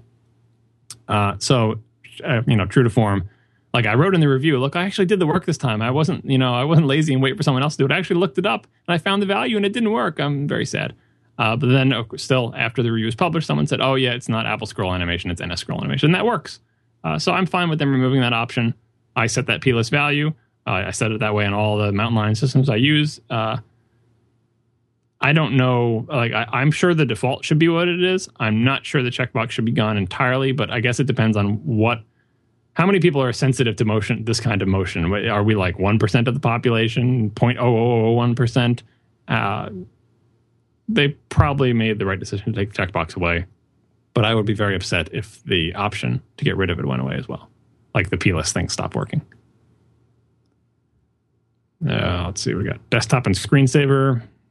Lots more pretty pictures, lots of screensavers with National Geographic images and stuff like that. Mm-hmm. Lots of people who are into screensavers were upset that they took away screensavers. This is another one of those weird cases where it seems almost punitive, like the RSS screensaver. Some people thought that was cool. It would show your RSS feeds with this cool, Quartz Composer animation where the headlines would fly in and stuff like that. But it's kind of cool to, like, if you have a bunch of screens in an office, to have them showing like an RSS feed, right? That's like a little news ticker, a cool, flashy news ticker. Well, that was one of the screenshots I heard someone say, hey, they took that screensaver away. Why would you take that away? Like, it uses no memory and no computing resources if it's not used. It's not using like incompatible technologies that like aren't supported anymore, like core animation and all that stuff continues to be supported. It seems weird that they would take away your favorite screensaver when you update the operating system, unless there was some reason to take it away, right? Like, and it was using a framework that was out of date, or it was 32-bit and they didn't want to update it to 64-bit, or it wasn't Intel compatible, all sorts of things like that. But they took away a lot of screensavers that I can't see why they would take them away, except for what I talked about before, which is simplification. Why do we have to have 8 billion screensavers? Why don't we just figure out the 3 screensavers people mostly like, and it turns out people mostly just want to see pictures of their kids in a slideshow. Let's make 7 slideshow things, and they imported all the cool, like, Apple TV style, what do they call them, like shifting tiles, sliding panels, all sorts of, if you have an Apple TV, there's a whole bunch of settings in that for it too. Different ways to show images floating around. They're really cool and they look nice, but they put all the wood behind that arrow. They said screensavers, what you get is a couple of options that we think are fun, but mostly it's just a million slideshows, because that's what we found is like the 80% solution. So sometimes it seems punitive, but like, I know the explanation. It makes sense to me. I think they're probably right that most people do just want to see slideshows, but I didn't care about the screensavers at all. But for the people who do, I can relate to how they feel. Like, you took away my screensaver. Come on. It could be the case that you can just keep those screensavers around. They still work fine. I didn't even try it, but that probably works. Like, these are just loadable bundles, and you can go grab the .screensaver bundle from a Lion machine and probably throw it into the folder, and it'll probably work fine. But if you're a non-nerd, but you just happen to like the RSS screensaver, maybe you don't know how to do that. So it's as if it's totally gone. Mission Control, they brought back. I don't use Mission Control much. I don't use Expose much. If I find myself using Expose, what I think to myself is my workflow is completely broken down. If I find myself resorting to, okay, just show me little thumbnails of all the images, because I can't find that freaking thing. That used to happen to me a lot with those little license agreement windows that are attached to disk images. Like, when you mount a disk image, you can sometimes throw up a license agreement. Does this happen to you? And those license agreement windows belong like to no app. Right, and you can't get back to them if you accidentally command tab away. They're just sort of there, and how do you find them? Well, you got to start minimizing other things to get them out of the way. Yeah, like, they're not. You can't go to the Finder and do hide others, because it's not part of the Finder. You can't go to any application and do hide others, because it's not part of any application. It's part of, like, disk arbitration D or whatever the hell is popping up that dialog, right? One way you can find it, though, is using Expose or Mission Control or whatever, because you can show all your windows, and then you're looking at the little squinty thumbnails and finding them, right? So that's one case where I use Expose. In other cases, is like, I have not done a good job arranging my windows, and so I have no idea where this window went, and even the window menu is not helping me, because this drives me nuts with the window menu, where you're looking for like a tab or something, and you don't remember what the title of the tab was, and you just need to see thumbnails. So it's useful for that. But in which way was it? Let's see. They have the new. Is it the new? Yeah, the new ungrouped option. They used to group all in Lion. They grouped all the windows by application, so there'd be like a little Safari icon, and it would show all your Safari windows lumped together, and then it would show all your system preferences window lumped together, and all your QuickTime player windows lumped together. But that would mean that a lot of your windows were covered up, because the Safari windows would be overlapped, and the one in the back maybe you couldn't see all of. Well, Expose used to just tile all your windows. It would try to fit them all on the screen and doing whatever it took. And sometimes it would be hilarious on my screen. I would occasionally trigger all window Expose just to see the hilarious swarm of postage stamp size, completely blurry, unreadable images, because I would have literally like hundreds of windows open, and they would have to find some way to show thumbnails for every single one of those images. So that was mostly just an amusement for me, and that's kind of probably why they said, you know what, even under regular usage, even under non-crazy programmer text editor window usage, there may just be too many windows to show like that, and it would be better if we lump them together, because then we can make the individual windows bigger, because they can overlap, and I think that was probably the right decision. But this is a case where they decided that there were enough reasons to show the non-overlapping version, because if you show the overlapping one and you only have 2 apps open, each has 2 windows, you've got 4 windows. You could make those 4 windows huge and put them, see every single pixel of every single one, but Mission Control would lump them together, and so 2 windows from one application, one would be totally visible, but the other one would be tucked behind it, and maybe the user can't find it anymore, because the thing they're using to look for, like, where's that picture of Jimmy? Was that in a window? They can't see little Jimmy. He's behind the other window, So they brought back the ungrouped option. There was another case from, where Mountain Lion sort of repented for what they did in Lion, and through a year of actual real usage, they decided, okay, we can bring back the ungrouped mode. That's important enough to have a checkbox. It's not like per invocation. It's a preference you have to set, but I'm sure some people are happy about that. Why don't we do our last sponsor, give you a second to catch your breath. Sure. SourceBits, mobile app development house. Well, I shouldn't say mobile app development. They do more. They do web. They do design. They do all of this stuff. Anything that you want to do, and they know how to integrate everything. They've got more than 300 dedicated programmers and interface designers. So when you bring your idea to them and you say, well, I want an app that's like this on iOS, and you know what? I want an Android app to go along with it, and I need a website done, and I need a back end. They can do all of this because they've got the resources, and they've done it over and over and over again. And they've helped companies develop apps, 20 of which is a lot, have hit top 10 in the app marketplaces. I mean, that's a big deal, and they know exactly how to do this. They know how to take brilliant design and turn your idea into a successful app in today's markets, the way that things work today. You can go there. You can go to sourcebits.com, and you can see, you just click on their gallery of apps that they've done. I guarantee you probably used a handful of them before. And they really know how to work with people who have ideas and don't understand how to take that idea and make it into something that'll be successful. They're very good at that.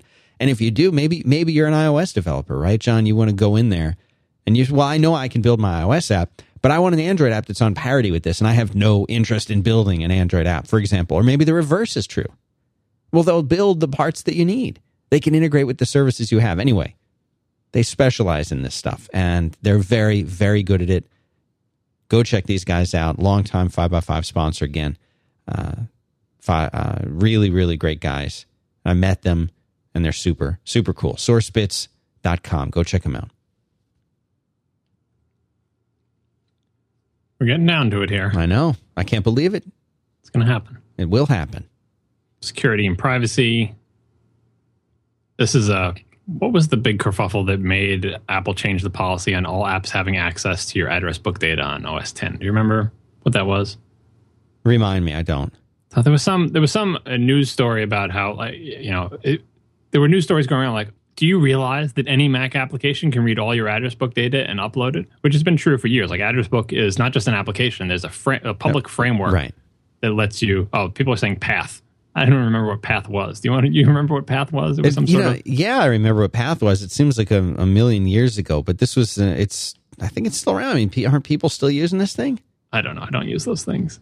It was like Instagram or like Foursquare, or like Foursquare mixed with Instagram mixed with Brightkite. I mean, yeah, it was kind of a combination where Instagram, it's mainly photos, but Path, you could do like photos, you could do places, you could. It was like Foursquare, Instagram, and like someone would do something and like upload a picture, and then you would go there and you could leave a comment, you could leave a little heart because you liked it. You could do like a surprised smiley face if it shocked you. Anyway, they made an application that uploaded all your contact data, and people were all cranky about them uploading the content. They thought, we're not going to use it. Okay, we've deleted it anyway. That was all a sideshow. But the side effect was that was more people realizing that the address book framework could be used by any Mac application. So Apple changed the policy to make it so that if any application wants to use your address book data, the public API is still there, but the first time you trigger it, you get a little dialogue that says, application blah, blah, blah would like access to your contacts. Yes, no? And I bet a lot of people who upgraded to Mountain Lion suddenly were surprised to see how many other applications want access to their contacts. I'm continually surprised. Sometimes I'm like, what is this thing need access to? What? I mean, I just always allow because I don't care. There's nothing secret in my contacts. Like, it all comes down to, as we all discussed with the Path thing, whether you trust the company that these things are going up to. And people didn't trust Path that much, but like other applications, if you need my contacts to like the Apple's Mail application, need access to the contacts so it can do autocomplete and stuff, like, fine.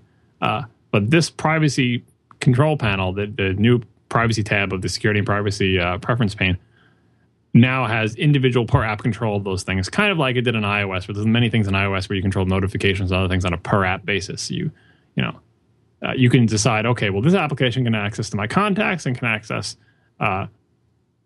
this application has access to my Twitter credentials. Like this application can get my location. That's another thing from iOS, where like when an application wants your location on iOS, it says blah, blah, blah app would like to use your location. Allow, don't allow, right? So these are these categories of things that, like the preference pane shows them in a source list on the left side. And for each category, you can decide which applications allow access to that category. So no matter, the great thing about this is no matter what you answer to that dialog box that pops up, you can always go back and change your mind. And you can also go back and say, what did I answer to that? So click on contacts and see how many apps have access to my contacts right now. And you can change your mind about any of them. Actually, let me look at my security and privacy pane and see. That was my screenshot. I just have one lonely application there because you're always using stuff and, not a complete system. Contacts. Adium, Yojimbo, Quicksilver, SpamSieve, InterArchie, Skype, Sparrow, Light, and Camino all have access to my contacts right now. That doesn't bother you? Yeah, I mean, why does Quicksilver need my contacts? Probably some plugin that auto-completes to contacts. There's also diagnostics and usage, which is like that thing where lots of applications say, hey, can we send some anonymous diagnostic information back? And you can say yes, no to it. And that's always like how they can see how many people are running on iPads or how many people have how much RAM or stuff like that. This is the Apple thing. All right, so they've put this into their own thing. Like, our crash reporter is going to send diagnosis, usage information to Apple, like, what operating system version you're running, what hardware are you running on, how much RAM do you have, how full is your hard drive, what kernel extensions are loaded, all sorts of things like that. For any, this is the Apple official crash reporter. And you can decide whether they can have that information or not have it. You always had this choice, but the only time you got the choice is when the first crash dialog came up and you could send diagnostic information, yes or no. Now you can revisit, what did I answer to that question? Am I allowing that diagnostic information to go back to Apple? And for the record, I would recommend you do let it go back because it helps them make their products better. If you're running kernel extensions that you don't want Apple to know about, maybe don't send it back. But I've never heard of an instance where Apple is first of all, it's anonymous. And second of all, they just wanted to figure out what's wrong with their software. Don't you want them to figure out what's wrong with their software too? That said, occasionally when an individual application asks me, I will say no to it just because I don't want it to require a network connection when it doesn't have one, or I don't want the crash reporter to get hung up trying to send diagnostic information if I don't trust the stability of the app or whatever. And Twitter is the other weird one that's in there in Mountain Lion, because now Twitter is an OS level thing where OS-wide, just like it is in iOS 5, there's a concept of having OS-wide access to Twitter credentials. So individual applications don't have to require you to sign into Twitter or do the whole OAuth dance or ever ask for your Twitter username or password, of course, because that's what OAuth eliminates. Any application on the system can send a tweet using the centrally stored authentication credentials for Twitter. And presumably Facebook will appear in this list too, or any other kind of service. So they've made a flexible interface for their privacy information. Displays. We talked about the Retina stuff in the last section, so I won't talk more about it here. But that is another simplification section. Instead of having a big list of resolutions, they've got a radio button. Resolution, best for built-in display or scaled. And then when you hit scaled, then it expands out, okay, here's your list of resolutions. And then it's, it's got brightness and color and all that stuff. But very simplified. So simplified that they had to find some way to fill the preference pane because they're always the same width. They're always the same width as the preference window. It's got this huge empty space at the bottom at first. And on the left, it's got a huge picture of your computer. They're nice pictures of your computer. No, right? I was going to ask you this because I've only really seen this on the one. And of course, it shows the Retina MacBook Pro there. Does it change, of course, based on the computer you're using? Yeah, of course. You dig out these resources. Well, see, what it does is it's not showing your computer, it's showing your display. And obviously, if you have a laptop, they're one and the same thing. But in my case, when I'm looking at here, I'm using a aluminum 23-inch Apple Cinema display, like the model before they went to LED backlit. And that's what it shows. It shows a beautiful custom-drawn image of this exact display. Not the 20-inch, not the 24-inch, not the, it's the 23-inch aluminum display. Some person is just spending all day drawing beautifully detailed pictures of Apple hardware at huge resolutions, so a shrunken image of them can be shown appropriately. And I'm assuming if you have some Dell thing put in, they'll just show some sort of generic picture of your display. But if you have Apple hardware, it shows up nicely, and that's another nice touch of Apple's operating systems, where when they can, if you're using their hardware, they'll show you a little picture of your iMac that looks like your iMac, in a sharing pane or something, or my little, the Power Mac G5 or my Mac Pro shows up as the little tower computer in the sharing pane. Tiny little icon all the way up to the big size. It always gives me warm fuzzies.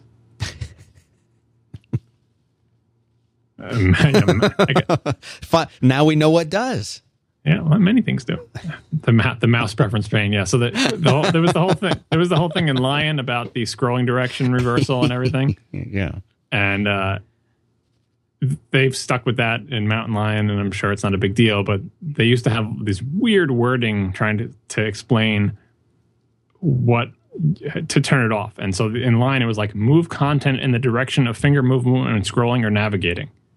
It's like, well, when I have that on, is that like the reversed one if I'm a long-time computer user, or is it what I don't, And in Lion, the trackpad pane said like scroll direction natural. Well, now the mouse pane says the same thing. Scroll direction natural. Do you want natural or do you want unnatural?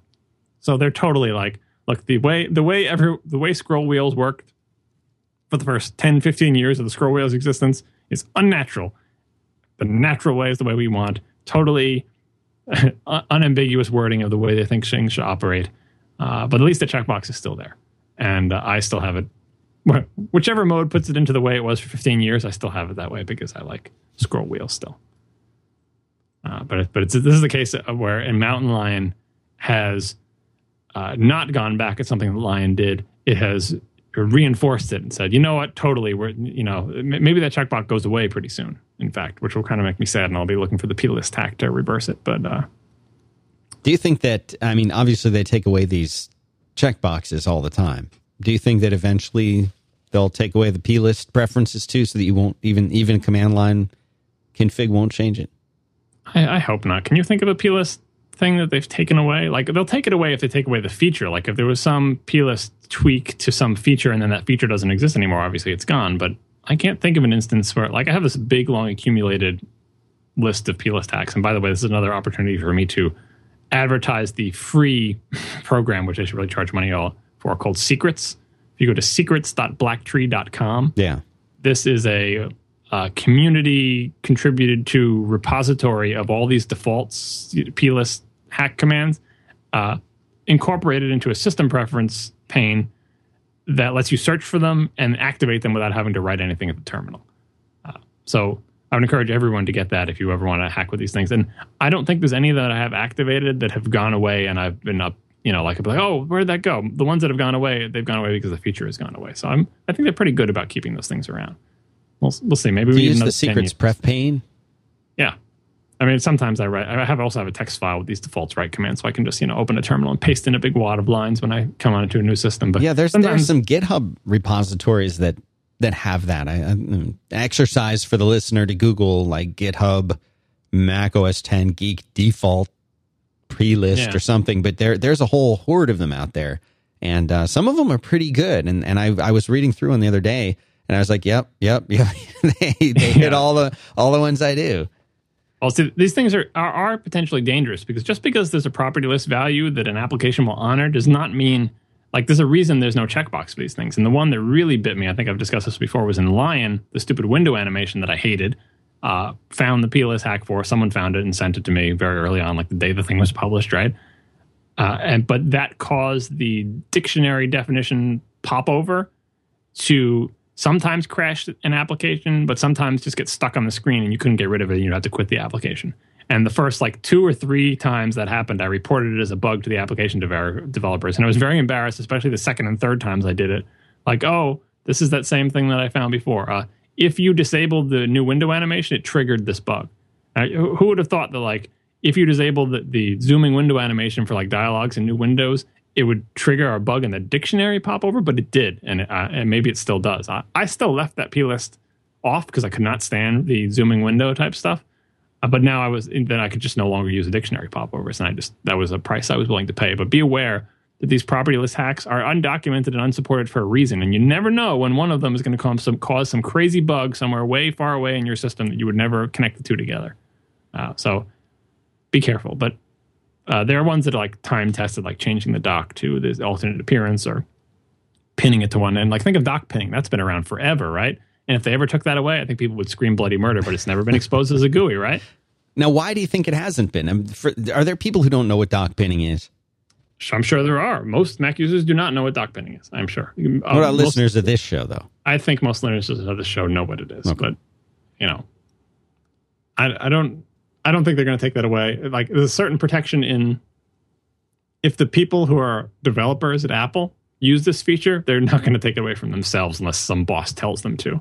And bosses don't care about this stuff, right? So this stuff will probably stay in because people love dock pinning. If anything, I would imagine someday maybe dock pinning will be exposed as a GUI feature because it's look, we've all been pinning our docs for a decade now. Can we get an option for that? Can we get a pop-up menu? Who knows?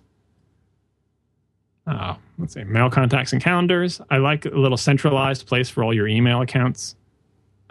It's still a little bit weird for me sometimes when I'm setting up other people's systems to figure out what to name these things. Have you found that?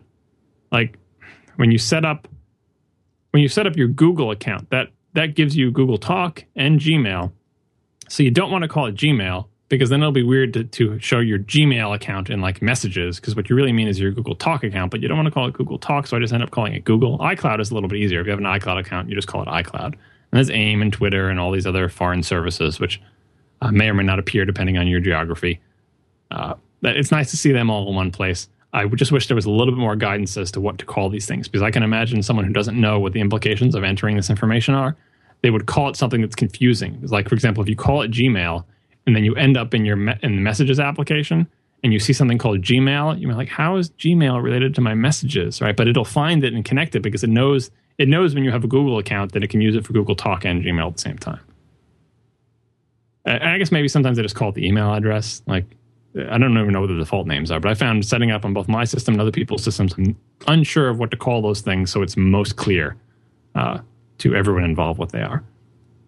But I do like them being a central place. Software update, that's another pref pane that's been gutted. Now it's all over to the Mac App Store. I've been okay with that. Like, has that been good for you? Like going through the App Store for update? It actually has been. At first, I was pretty hesitant about that. I had thought, I like being able to get this here, but it does make sense. It does make sense. And the way that they notify you about the updates seems fine. And it makes more sense to have it be in the App Store. And I don't think anybody's worried about the App Store going the way of iTunes and just getting more and more and more. It seems like they're keeping it pretty focused. Well, we're all asking for it to be more. Like, can we just get some tabs or a second window, please? Anything, yeah. Something. Like, throw us a Which bone. would you prefer, though, the way it is now, or in 5 years it's the way iTunes is today? The iTunes isn't... I don't think the problem with iTunes is it was given too many tasks, not that its interface to do those tasks became too complex. Imagine if iTunes was just a music player. There are very few features related to playing music that I would take away from iTunes. What I would take away is, and it's a syncing system for this, and it's the store for this, and it's, there was too much stuff in there, and you buy your books on it, and your TV, and your movie. Like, so if they just keep the App Store to, the Mac App Store application just to selling me Mac applications or updating the ones that I have, including the OS, then by all means add features to enhance that, but don't add like, oh, and by the way, this is where you also control like your iCloud syncing from or something like that. And the other thing about it, the software update, is that the software update preference pane was always crappy. Like, it didn't seem to get a lot of attention. It always had like that a tabbed interface where you could see pending updates that are available to you and also the installed updates, and you would always click on the installed tab and it would be full of lies. It was just reading a bunch of like .bomb files or whatever somewhere off on the side in your disk. And I don't know if because some of those receipts got deleted or the things it said that were installed had no reflection on what was actually installed. It's like, why even show that to me? It's just confusing. I can't look at it to see whether something is installed or not. And sometimes after I install something, it still doesn't appear, and some items are repeated. It was just always gross, and it didn't really get updated. So now, software update hitching itself to the star of the Mac App Store app, hopefully it will get, updated better and get nicer UI and benefit from all those things. So I endorse that, and I've enjoyed doing my updates now, especially since, I guess this was true of software update too, but especially since the Mac App Store is no longer limited to doing full updates, at least when it comes to the OS. Like the 10.8.1 update was like, 20 megs or something like that, and that was glorious, right? Instead of being like a Mac App Store app where, oh, you want to update a Mac App Store app? Well, here's the entire 4 gigabyte Mac OS 10 installer again. I think that's what it did when I updated my installer to 10.8.1. I think it just downloaded the whole installer again. So I continue to wait for deltas there. I think Xcode does delta updates to the Mac App Store. I'm not sure. Why do you think that it's not there yet? Delta updates are really, really hard to do right. And if you screw up your updating mechanism, you're hosed, because how would you fix the update? You know what I mean? Like, that's the code. That's kind of like swapping out the virtual memory code in your kernel, right? If you screw up your software update code, how do you push the update to fix it for everybody? Like, it's like a nightmare scenario where you're like, oh, did we have to mail people floppy disks? Oh, no. Right. So you have to be really cautious about that stuff. Like, if you want to see a story on this, go Google for the Google Chrome updating mechanism. Like, one of the most complicated and important parts of Google Chrome is not the web browser engine itself, but the updating mechanism. And the way Google Chrome can update itself in place and say, oh, it will restart Google Chrome to get the new version where it sends just the deltas down between the binaries and everything is all signed and secure. And like, I've never had Google Chrome hose itself through an update, and I update it all the time. So they built an impressive system there, but that takes a lot of effort and a lot of work. And they're slowly doing that in the Mac App Store, and I assume in the iOS App Store too. But you got to really do it slowly, carefully. It's better to not have it and just do the whole file than to try to do deltas and do them wrong, because that will make everybody sad. Time Machine, you can back up to more than one disk now. I'm actually doing that on a couple of my machines. It doesn't like stripe them or raid them or mirror. It just basically says, I'm going to do an update. Now I'm going to use this disk. Next time I'm going to use the other disk.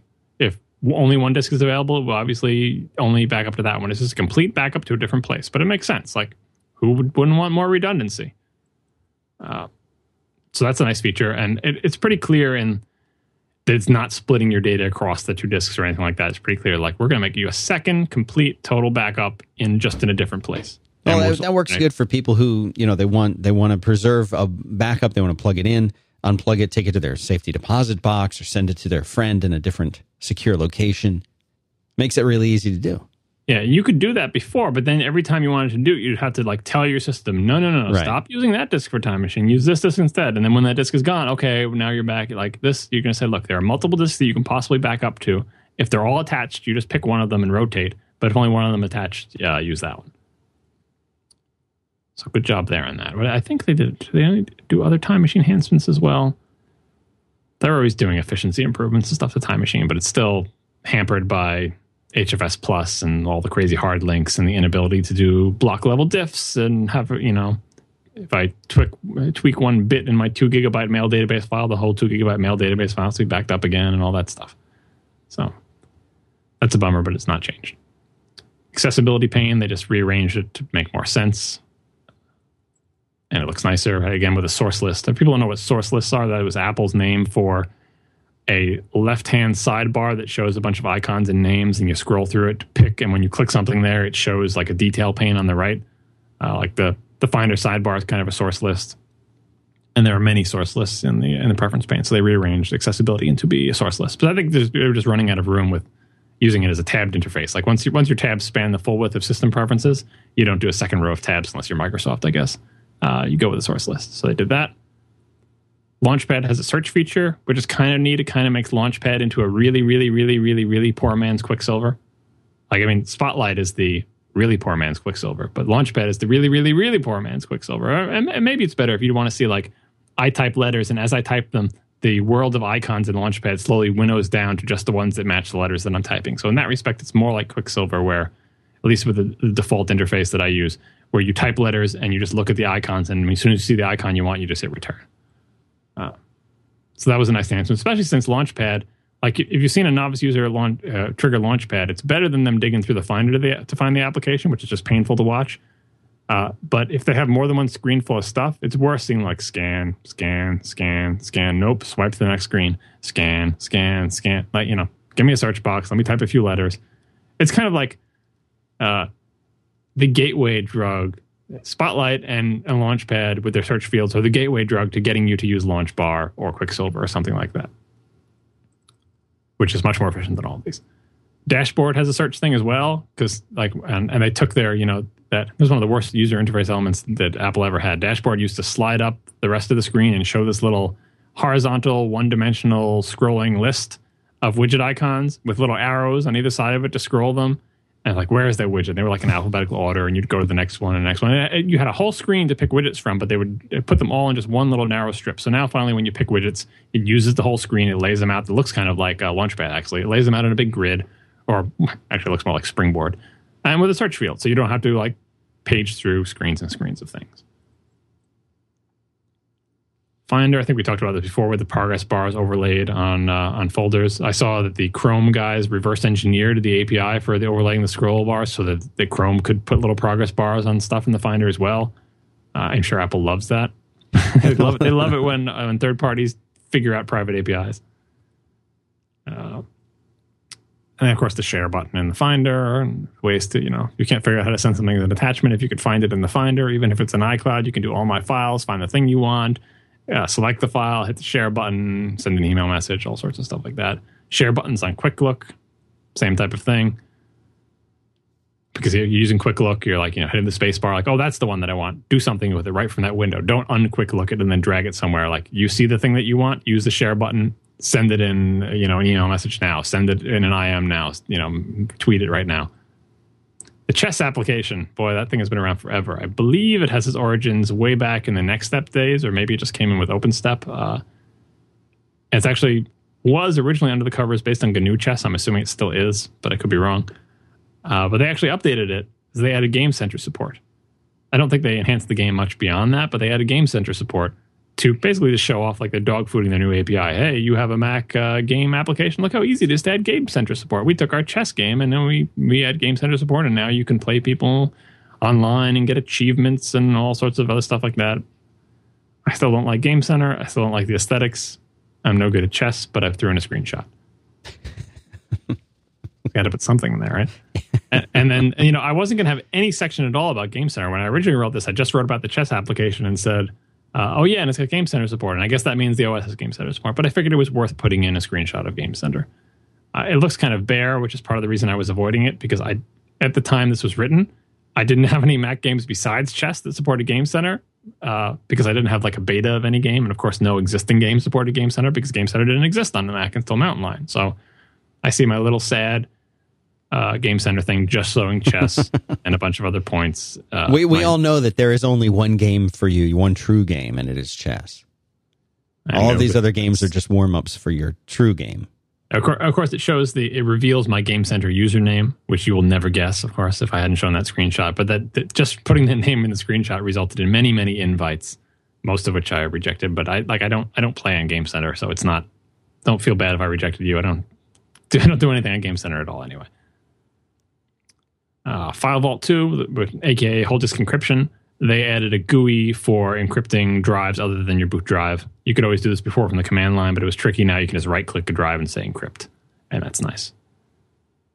Kernel ASLR, I think Apple wished that I had written more about ASLR because it is important.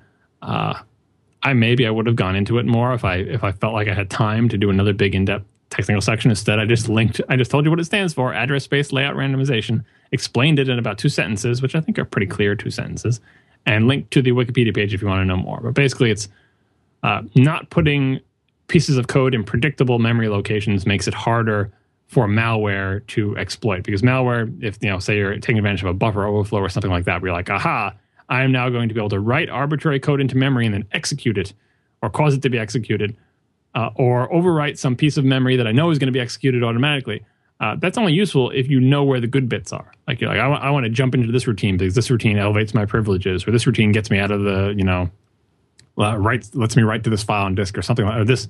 Or this routine bypasses a security check. Well, if you know where in memory those things appear, it's much easier to address them with your malware hack. But if every time that application runs, stuff is randomly arranged in memory, that makes it harder. And the kernel ASLR means it does that for the kernel itself. And the kernel is the sort of a high-value target, because if there's going to be some important piece of code that does something related to security or the overall system, the kernel would be where it lives. And if the kernel itself is laid out in a static way where you always know a memory address 1, 2, 3, 4, 5 is this one really important bit, and if you zero that out, it bypasses the security check, that's bad. So it's nice that is randomized in Mountain Lion. That's kind of a catch-up. Like, this is not some advanced new technology. Most OSs already do this, and now Mac OS X does too, so that's good. I say Facebook, last section. Only a couple paragraphs here. I don't remember if I talked about this before, but the Facebook integration, which, by the way, I still haven't used because I don't use Facebook. I didn't install the beta. There was like a beta Facebook integration thing that you could download. Right. It's still not out yet officially. It will be out in the fall for everybody. I'm assuming it'll be like, 10.8.3 or 4 or like whatever. Everyone will get it in that form in an OS update. And that integrates Facebook similarly to how Twitter is integrated. But it does a couple of interesting things. It's kind of the reverse of what we were talking about last show about Twitter, where Apple wants to get value out of Facebook, but it doesn't want Facebook really to get much value out of its Mac users, other than ensuring that more people use Facebook like on a daily basis. For example, the Facebook contact information will be pulled into the contact interface, but the reverse is not true. All of your contacts aren't available to Facebook for them to see. And when the contacts pulls your information from Facebook in, it like clearly labels it as Facebook information. And if you were to like sign out of Facebook or delete your Facebook account, it would ask you at that point, all right, so you want to delete your Facebook, not your account like from Facebook.com, but like you want to delete your Facebook integration. You want to go to that accounts thing and hit the minus button on the Facebook account. Well, we've imported a whole bunch of stuff from Facebook into your contact database. So like if we found John Smith on Facebook and you have an entry for John Smith, we merge those two pieces of information. So we got like their home address, or no, like their location. We got that from Facebook. We got their avatar picture. We took that for their Facebook profile picture. Like that's one of the great things about Facebook integration, I imagine, because everybody in Facebook has some profile picture, right? But I bet you, your address book, if you were to look at it right now, you do not have little thumbnail pictures for everybody. So it's great if you can suddenly have thumbnail pictures for everybody in your address book, you just pull them from Facebook. But when you remove that Facebook account from your accounts in Mountain Lion, it will then ask you, do you want us to leave that stuff in there? Like, I know we're going to disconnect it from Facebook, so it's not going to be synchronized anymore, but we know which information in your contact database came from Facebook, like down to the granularity of this avatar, this email address, and, this other piece, right? We can remove all that from your contacts database. We can leave it in there. It's up to you.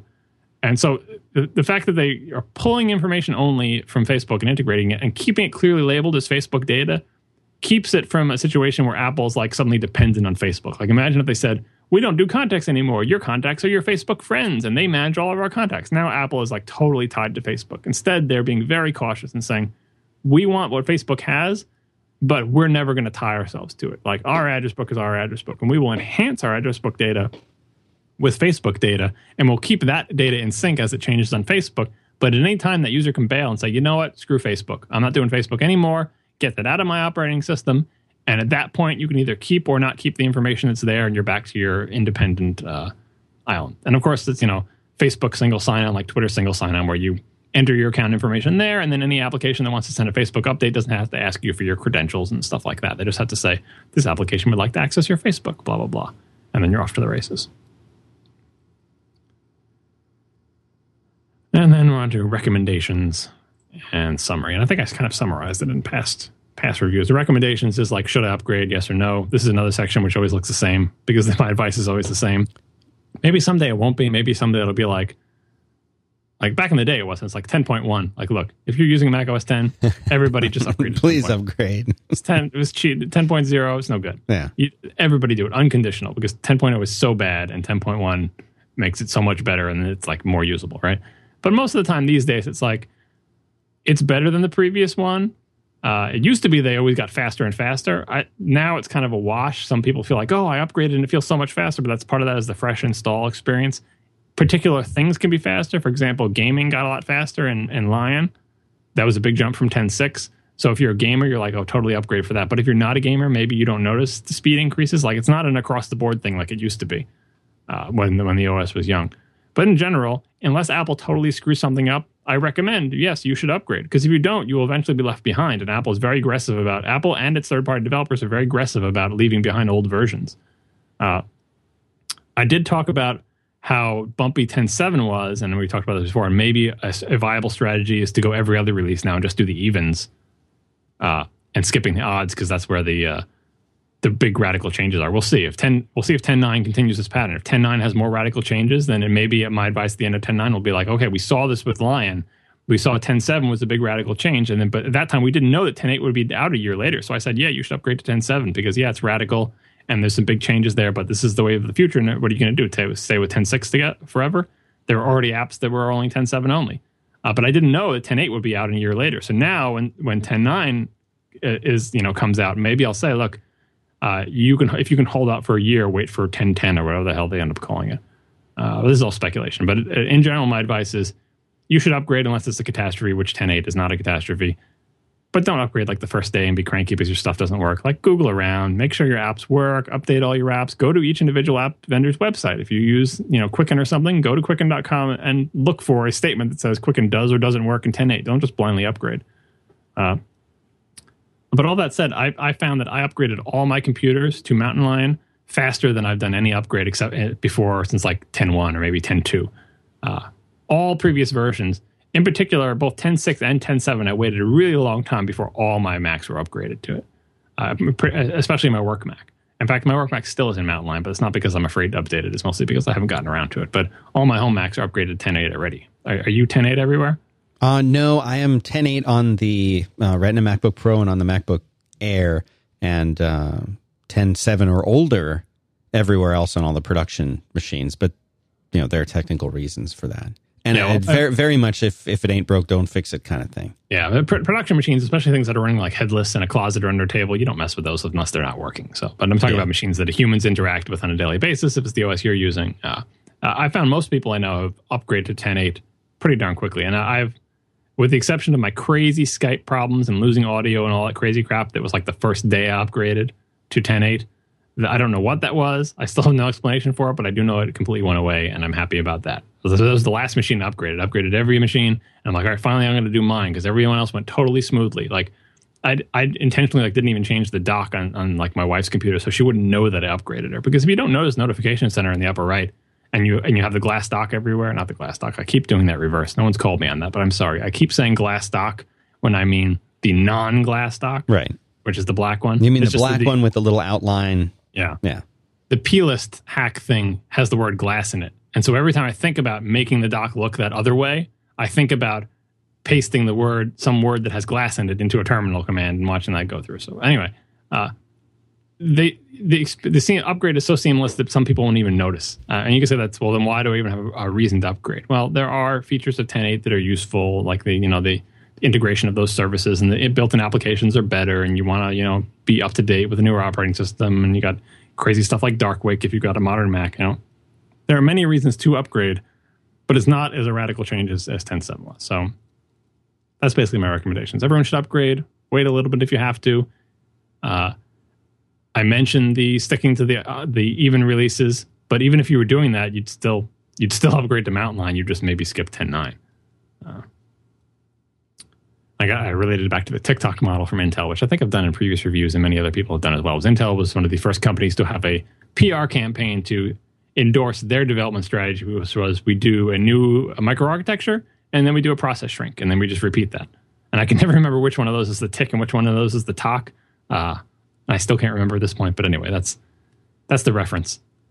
I referenced it in my Snow Leopard review, and then I referenced it again here. And then after the recommendation section, I have my actual conclusion, which has 2 subheadings, 2 fathers and 1 son.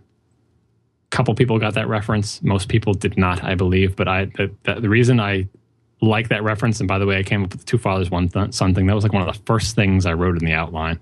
So like, oh, that's how I'm going to end this thing. Because I think it makes sense if you have no idea what it's a reference to. That's one of my criteria for references. It has to be meaningful and interesting, even if you don't get the reference, and the reference is just icing. I'm not going to summarize my entire conclusion here, because I feel like I have summarized the conclusion throughout the rest of my 3 episodes now on the topic of Mountain Lion. Boy, I can't believe I thought I would get to another topic here. I spent all this time. Yeah, that's 121 minutes in. I have like 3 pages of notes on what was going to be my other topic. But anyway, I think this concludes our 3-episode tour of my review of Mountain Lion. At this point, I believe it would have been quicker for you just to read it yourself, and probably much more coherent and informative. And I hope at least as interesting, but not less entertaining. Less entertaining. I don't know. It depends. People. I have read it, and I have been here for 3 episodes worth, and I can say that this way is better. Did you fall asleep when you were reading it, though? I did read it in the evening when I wanted to wind down. There you go. Yeah. I don't know. Different people like different things. But anyway, I hope everyone has enjoyed this tour of my review. Even though sometimes I feel like, look, why are you listening to me? Just read the review. But people want to hear different things. And for the curious, my topic that I was going to get to if we finish this up early was I wanted to talk a little bit more about Twitter. But specifically, I wanted to talk about this new Tent.io site, which is I want to talk about centralized versus decentralized and federated types of services related back to app.net, with the criticism that app.net is interesting, but it's really just another centralized thing that, it's another overlord that we say we're all going to trust because they say all the right things, but really wouldn't it be better if it was decentralized? And I had a lot to say about that topic. Right before the show came on, Marco linked to something that was exactly related to what I was going to talk about. And I was angry at him for stealing one of my topics, but it turns out I didn't get to it at all. So it's going to be all his. And hopefully these copious notes I just took on the topic of Twitter and decentralized services will not be completely irrelevant next week. We'll see. I would say that your perspective is never irrelevant. It's not irrelevant to me, but other people may differ. But I think we're done for this week. Okay. Well, John Siracusa can be found in multiple places now. The first place to go would be twitter.com/Siracusa, SIRACUSA. There is no Z. And you can also go to alpha.app.net/Siracusa, same spelling, where you are maybe the second or third most followed person. Fourth, Marco has long since passed me by. Marco is number 2 or 3? Yeah, 3. So number 1 is Dalton. Nope, Gruber's number 1. Gruber's now number 1. Okay, so Gruber's number 1. Dalton is number 2. Marco is number 3. You are... I'm number 4. 4. And I had a short stint up at number 5. I think I'm probably down now. Nope, you're number 5. Still holding strong. I'm Dan. I am just Dan on that, if you want to keep me at number 5. And Dan Benjamin on Twitter. And we want to say thanks very much to our sponsors who keep these shows going. Go visit them. The links and discount information, as always, is in the show notes for this episode, as well as all of the other links that John Siracusa has carefully cultivated and curated for your reading pleasure. 5by5.tv/hypercritical/82. And just a little tidbit of information for the listeners. At the beginning of this show, we were talking about battery. Well, at the minute that this show started, that was about 125 minutes ago, I unplugged my MacBook, the Retina MacBook Pro. Unplugged it. It was at 100% charge. I have had it at about 4 down from full brightness. I have been, as we talk about topics, I've been adding them, bookmarking them, that type of thing. I've been watching the chat room, maintaining, watching the stream, that type of thing. And it's been on Wi-Fi, and it is now at 66%. I have not been running TweetBot. So that's some real life. I just thought I'd share that with you, John. All right, well. Exercise to the reader to tell me how much time they think I have left. The computer says 3 hours, 46 minutes. That's how much I have on a full charge of my MacBook Pro. Yeah. All right. Anyway, thanks for tuning in. Again, 5by5.tv/hypercritical/82 for all the notes and links. And we will see you again next week. Have a good one. Bye.